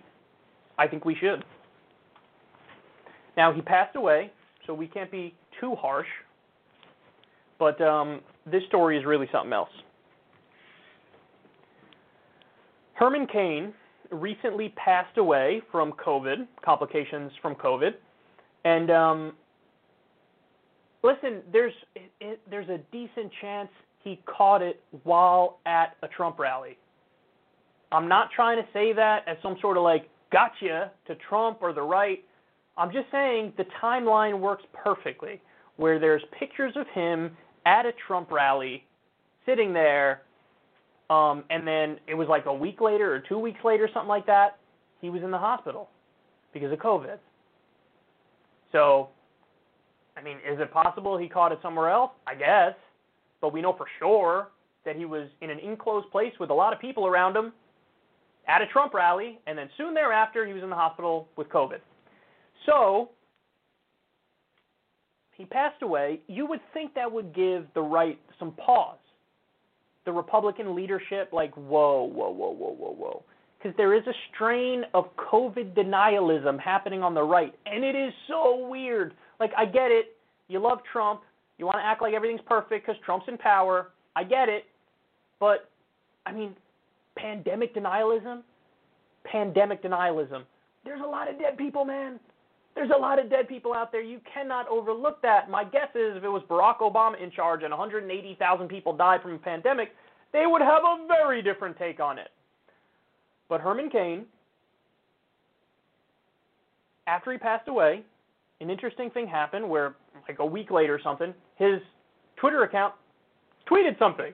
And myself and many other people were like, what is going on here? Well, of course, it's, like his family and people he was politically involved with, and so now they run the account. They tweeted just the other day some COVID-19 denialism on Herman Cain's Twitter account, the Cain Gang as it's now called. They said, it looks like the virus is not as deadly as the mainstream media first made it out to be. And then it says underneath, CDC now says 94% of COVID deaths had an underlying condition. He died from COVID-19. And his Twitter account is now saying, not as deadly as the mainstream media made it out to be. I'm seriously amazed that they think their interpretation of this fact is so bizarre. Because, listen, I suck at math, so I'm not even going to bother to try to do it in my head here. But over 180,000 people are dead. What is 6% of 180,000 people? And by the way, just so you know, that's the official number. I'm sure the real number is higher because it always is the case with pandemics where whatever the official number is, there's many more for the real number. And there were studies that, I forget what the exact number was, but like 20% more than the normal amount of deaths that we would have in the time frame of COVID. So you could probably add that to the COVID death rate. They just didn't know that it was COVID and they died from COVID. But like 6% of 180,000, that is, whatever that number is, that's people who had no underlying condition who got COVID and died. That's still pretty deadly. And beyond that, what does it even mean, underlying condition? What does that even mean? I don't know if you know this, but people have all types of medical conditions, whether it's high blood pressure, high cholesterol, diabetes, some sort of chronic illness. I mean, almost everybody has something, right? A very large number of people have something underlying. Now, it could be varying degrees of seriousness, but if you're telling me that, hey, 94% of COVID deaths, people had underlying condition, whether it's that stuff or they're old, for example, I say there's still 180,000 people dead. Those people count. They count. If you have some sort of minor, condition and you get a cold, it ain't going to kill you. You have a minor underlying condition and you get COVID, you might die. The other thing is, and there's been a lot of reporting on this, but blood types are apparently a big thing. COVID affects people with certain blood types way worse than it affects people with other blood types. So there's a lot going on with this illness that we don't know. But what we do know is, at least the official number is over 180,000 deaths, and they're downplaying it. Imagine 180,000 people died from a terror attack. What would their reaction be in that scenario? I think they'd think it's serious. Imagine 180,000 people died in riots and looting across the country. Oh, my God. We'd be in an authoritarian police state immediately.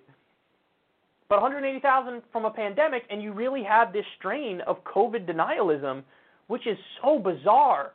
By the way, he went on to also say, they tweeted this from his Twitter account, the summer second wave really hasn't come close to the original spike, and it isn't showing signs it will. See, this is how you know they're just looking for stuff to suit their narrative, because there hasn't even been a second wave. This is all still part of the first wave. Any expert will tell you that. Trying to make it sound like this is a second wave. This isn't a second wave. It never went away. It never went away. So they don't even know what they don't even know what they're talking about. And of course they're going to, misinterpret and misrepresent findings on this to try to paint the rosiest picture possible, even though Herman Cain himself died from COVID. Now, did he have some sort of underlying condition? Maybe, maybe not. I don't know. But it killed him, and that matters. I disagree massively with Herman Cain politically. Did I want to see him die in a pandemic? No. I don't want to see anybody die in a pandemic. These people are amazing. They're amazing. I don't know how we got to the place where it's not just that everything is political, because literally everything is political, so it makes sense to talk about everything as if it's political. But everything is partisan, which to me is the most insufferable, unbearable state of affairs ever. Because people cannot help themselves. They have to put on their partisan goggles when they analyze anything. And it makes them look childish. It makes them look silly. It makes them look dumb, to the point where they could lack so much self-awareness that you're tweeting from a guy's account who died of COVID that maybe COVID isn't as deadly as the mainstream media is saying. Okay.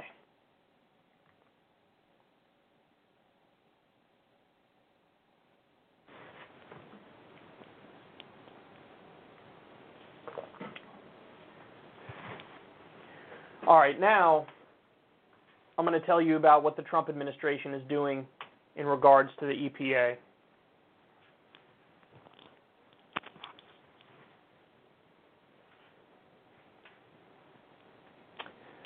The Trump administration is continuing their insane agenda of endless deregulation.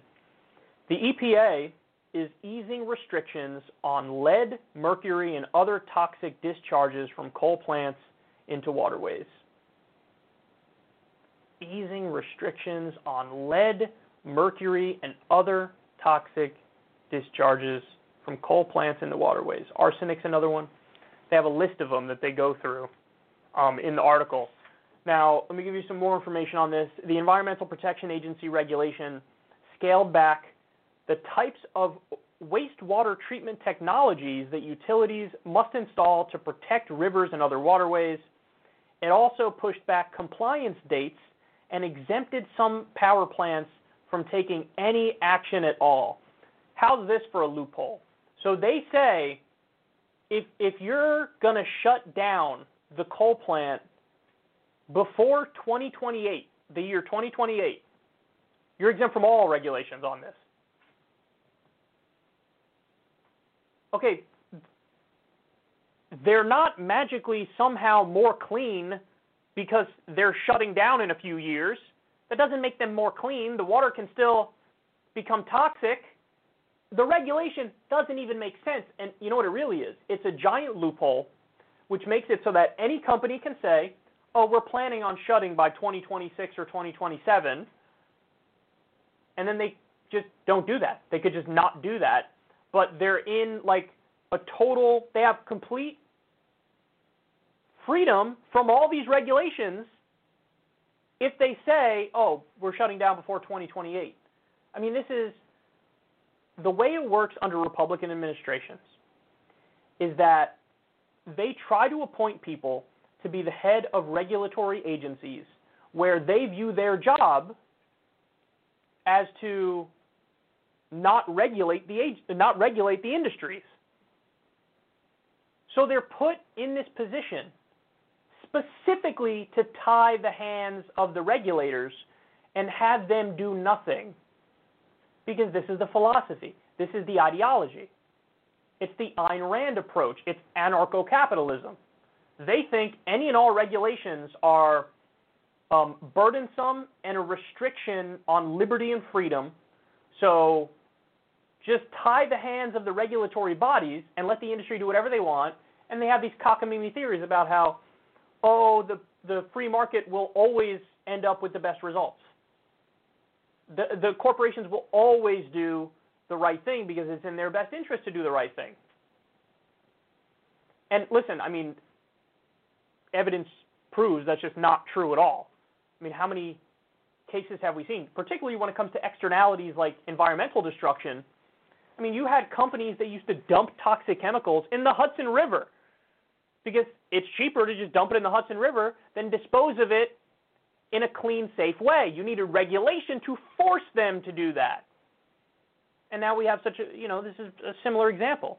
So some more information on this. It's going to save the industry, the coal industry, $140 to $480 million. And it will also endanger the water of 1.1 million Americans. 1.1 million. Also, the industry could save a couple $100 million. The regulations, when they were in place, stopped about 1.4 billion pounds of toxic metals and other pollutants from pouring into rivers and streams. So there's not a question. This was good for communities that are near these coal plants. It was good for them. People could drink the water and not have to worry about getting heavy metal poisoning. He's rolling it back. They're rolling it back. This is what they do, man. This is what they do. And this is what, guys, there are some issues where Democrats and Republicans are far too similar. This is actually one of those rare issues where there's no comparison. Like, these regulations were Obama-era regulations. He wanted to regulate that industry and effectively did. Trump is going in the other direction. So this is a rare instance where the Democrats are just flat out totally better in every way on this. They just don't take the kind of donations from the coal industry as, Trump and the Republicans do, and so they're willing to regulate them and actually help people out by giving them clean water. Like, there is an extra layer of evil with some of the things the Republicans do. Like, the deregulation mindset can be so absurd that this ends up happening. And, of course, you're not going to hear much talk about this, guys. You're really not. You're going to hear about it on this show. Credit to the New York Times for covering it. There might be some other articles about it, print outlets.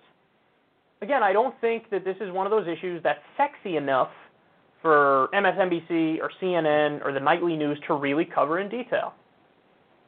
I think they'd much rather focus on, now, I'm not hating on this because I talk about it too, but like the scandal where Trump was joking around and said to Sarah Huckabee Sanders, take one for the team by spending a night with Kim Jong-un. Like they're going to focus on that because that's salacious. And so they'll talk about that nonstop. Or they'll do another, the 917th bullshit Russiagate story. They'll do that too. But this stuff, this is the dry, governing, regulatory conversation, which they think is an assumption on the part of the media, oh, that won't get us good ratings, that's not sexy enough. Little did they know, man, there's definitely a giant chunk of Americans that this is what they want the news to cover. This is the important stuff. This is as important as it gets. 1.1 million Americans with unsafe drinking water because you deregulated the industry because you're in bed with them and have taken contributions from them. I mean, that's corruption. That's corruption. That's built into the system. That's the way it works. It's unacceptable.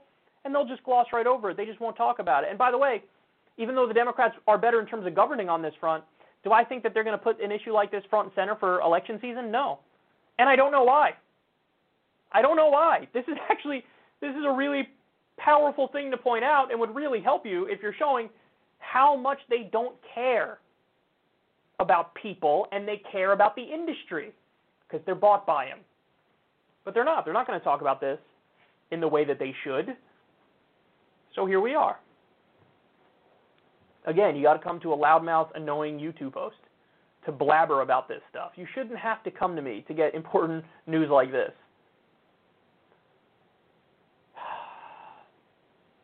He's done a lot of this kind of stuff, this kind of insane deregulation since he's become president. He's going to keep doing more the rest of the time he's in office, and if he gets another 4 years, Jesus Christ. I mean, there already are no cops on the beat when it comes to Wall Street, for example. Like, he destroyed the Consumer Financial Protection Bureau. Destroyed it. They'll let Wall Street get away with whatever. They're openly committing fraud. Imagine that on steroids and human growth hormone and, like, just no regulations anywhere. There is no regulatory body in this country anymore because that's their ultimate goal. And they're working on it, and they're getting there. Okay. Let me take a quick break, and then when we come back, I still got some amazing stuff to finish with you guys. I got to give you an update on the vaccine situation. This is really something else. And then I got to finish by telling you what's going on with the intelligence agencies and how they're trying to shut you up from ever discussing Joe Biden's mental state. It's crazy. Stay right there. We'll be right back.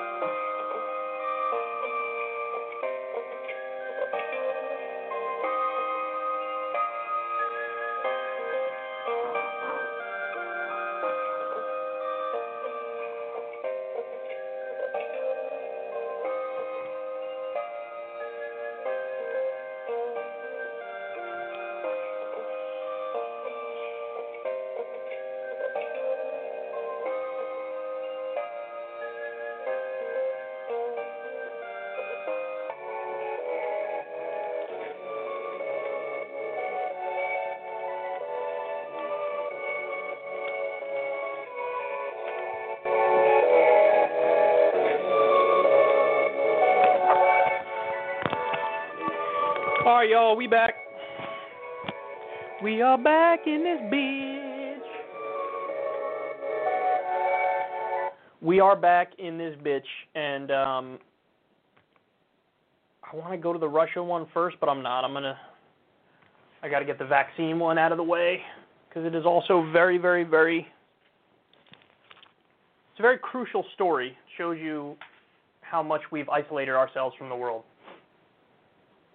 President Trump has really taken isolationism to a comical degree with this next story. The United States will not join a global effort led by the World Health Organization to develop, manufacture, and distribute a vaccine against the coronavirus, the White House said Tuesday. The decision represents a gamble by the Trump administration, one that could threaten to leave the country behind if the first viable vaccine candidate is developed by another country. Almost every nation in the world is participating in initial talks on the joint COVAX project involving the World Health Organization, the European Union, Germany, Japan, and several major non-governmental organizations. The project, announced by the World Health Organization earlier this year, would distribute an eventual vaccine candidate to countries around the world based on the number of high-risk residents in each nation. We're opting out of that. We're saying, no, we're good. We'll do it on our own. So one of the things I've talked about on this show for a long time is that I try to make a distinction between non-interventionism and isolationism. I said I do not describe myself as an isolationist. I do describe myself as a non-interventionist. Why? Because non-interventionism is limited to foreign policy when it comes to militarism. So, like, I don't want to wage any offensive wars.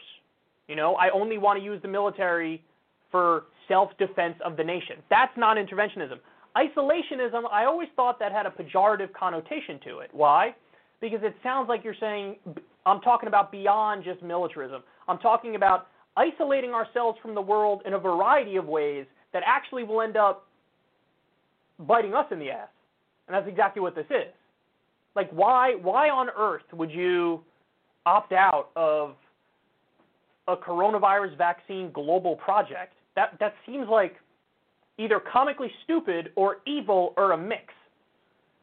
Honestly, is it because, you know, you want, if you develop the vaccine, if a U.S. company develops the vaccine, or if the U.S. government does, you want to make sure that Big Pharma can get their cut, and so you can't, you know, sign on to, hey, we'll distribute it everywhere, and we'll do it based on need. See, that's the thing. The U.S. doesn't like doing that. We like doing it based on whoever the rich people are can get it first, and everybody else can get the crumbs. That's the way we do it. But other countries are saying, hey, we should really distribute this thing based on need, based on who needs it the most, who has the most high-risk populations. And we probably took one look at that, and we were like, nope, not going to do that. See, this is genuinely isolating us from the world in a way that only has negative consequences. And, you know, it's short-sighted. It makes everybody else dislike us. And it also could screw over the population because it's very likely that some other country will develop it first. I mean, hey, maybe we will, but if we do it, it's just because we've cut so many corners in terms of the process through which you approve a vaccine. So who knows if ours will even be efficient and effective. But it's more likely that the rest of the world, somebody in the rest of the world gets it done. Because it's every other country versus us, and now we've needlessly been pitted against them? Oh, God damn it, man. I would love to know what they think is the main reason behind closed doors. What's the main reason why you're doing this? Because whatever it is, I guarantee you it's not sufficient. I guarantee you it's unacceptable. And, you know, in many ways, American exceptionalism when it comes to this issue is true. We have been exceptionally bad. Like, when you look at the worst in the world, it's been us, India, and Brazil in terms of the coronavirus. So American exceptionalism, yes, but in a negative way. And I have a bad feeling that that might be the same thing that happens here. And even if we do develop it first, and even if it works and all that stuff, the amount of goodwill that you just blew by telling the rest of the world to piss off on this front, that's going to come back to bite you in the ass, man. It really is. This like international bully role that we've taken on is just guaranteeing that diplomacy is more difficult, and that when we need other people, they're definitely not going to be there for us.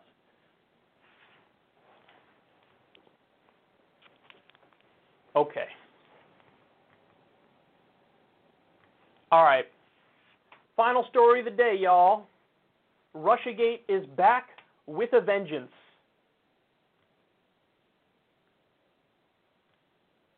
So everybody's aware of Russiagate and how they really went low with it, man. I mean, the claims had gotten so absurd, so ridiculous, and still a lot of Democrats believed it. And it broke my heart to see people I love and respect kind of go down that rabbit hole. Well, now they're back. The Russiagators are back. And what this story proves is there's not a single issue where they will not trot this out to try to deflect and obfuscate from something real. So here's the new line. Guess what we can blame on Russia now? The Department of Homeland Security withheld publication of an intelligence memo warning that law enforcement of a Russian scheme to promote misinformation about Joe Biden's mental health. What can you tell us about that? Yeah, that's right, Jeff. So in the last few minutes, a DHS spokesman has confirmed to me the existence of this intelligence report that was prepared in July by DHS Office of Intelligence and Analysis that looked at Russia's propensity to create a narrative raising questions about the health of both candidates, but particularly Democrat Joe Biden. And that's been part of a Trump campaign strategy to do that as well. There have been ads, there have been Twitter commentary raising questions about Biden's health and his mental capacity. What DHS says is that they are sitting on this report because top officials did not believe it met quality standards. Basically, it wasn't well-sourced, well-founded, a good report. Obviously, that is a claim that needs to be tested. There is some reporting out there that suggests otherwise, that in fact that the DHS analysts found with high confidence that this was going on. So we'll have to dig into that some more. But it could be seen as another example of the Trump administration sitting on intelligence that speaks to what Russia is doing to interfere in the 2020 election. And that's a subject we know for a fact that Donald Trump has no interest in exploring, Jeff. So what they're trying to do is say it's a Russian scheme to question Joe Biden's mental health. That's what they're saying. That it's these Russian bots, and it's a concerted effort to question Joe Biden's mental health. And the story was, by the way, I love how they do this. They say, hey, the Department of Homeland Security held back a memo on this. And they held it back because there's no evidence. But the Department of Homeland Security held back a memo on this, and then they report it anyway to get the same effect. The same effect is supposed to be, see, Russia's trying to tank Joe Biden by talking about his mental health. It's all a Russian plot, literal Russian propaganda. So now you can't talk about that lest you be viewed as a Russian bot and doing propaganda for Vladimir Putin. You see how they pollute the discourse? They pollute it by declaring certain topics are out of bounds because we've declared they're out of bounds because if you talk about these topics, you're just doing the bidding of a hostile foreign actor, so don't talk about those topics. Guys, do you now see what all of us were screaming about for so long? Like, I know some people were skeptical for a longer amount of time. I would have thought that when the Mueller report came out, people would have realized, okay, well, we were right. But at this late date with a story like this, you don't see it. All the weasel words. By the way, the other thing you heard was some say with high confidence that this is what's happening. So in other words, high confidence means no evidence. It's a Russian scheme to question Joe Biden's mental health. I love how much they think you're the biggest idiots on the planet. They really do. Because we've shown you the compilations of Joe Biden struggling. Are you, is the claim that that's all out of bounds and you cannot acknowledge the reality that he's been struggling sometimes? I mean, I guess, yes, that's what they're trying to do. They're trying to say that whole topic is out of bounds. You can't touch it, even though it's so obvious and so clear. So obvious, so clear. Do I think it's the biggest issue in the election? Of course not. Of course not. Do I think Trump is also struggling to some extent? I do. I definitely do. But you can't, this game is ridiculous. We just saw it again the other day when it came to Black Lives Matter. It was a CNN host, Dana Bash. I think they call her Dana and not Dana, whatever. And she was talking to Adam Schiff, one of the biggest Russiagators, and they were saying, is Russia fanning the flames of race relations in this country and making it really bad? Again, it's an attempt to obfuscate, deflect, change the conversation. Change the conversation. Because you can't just say, hey, we do have a race problem in the country. We do have, the state is killing too many unarmed black people. Can't say that. We got to find a way to pawn off responsibility elsewhere. Russia. Russia wants you to talk about this. So are you going to do their bidding? I guess you're going to do their bidding. Same with Joe Biden's mental health. It's a Russian scheme to question Joe Biden's mental health. Not like a thing that anybody with a functioning brain and eyes would do. Again, I'm not saying it's the biggest issue of the election. I'm not. But for God's sake, don't tell me I can't discuss that which is obvious. And that's what they're doing. That's what this is an attempt to do. And it's a shitty attempt to do it too. Because I think on some level they know how ridiculous it is, which is why they had to couch it. Oh, the Department of Homeland Security held back a memo that said maybe Russia is trying to get... They have high confidence. What a joke, man. They really think you're idiots. And they really think this will work. That if we just say it's a Russian scheme to question his health, then nobody will question his health anymore.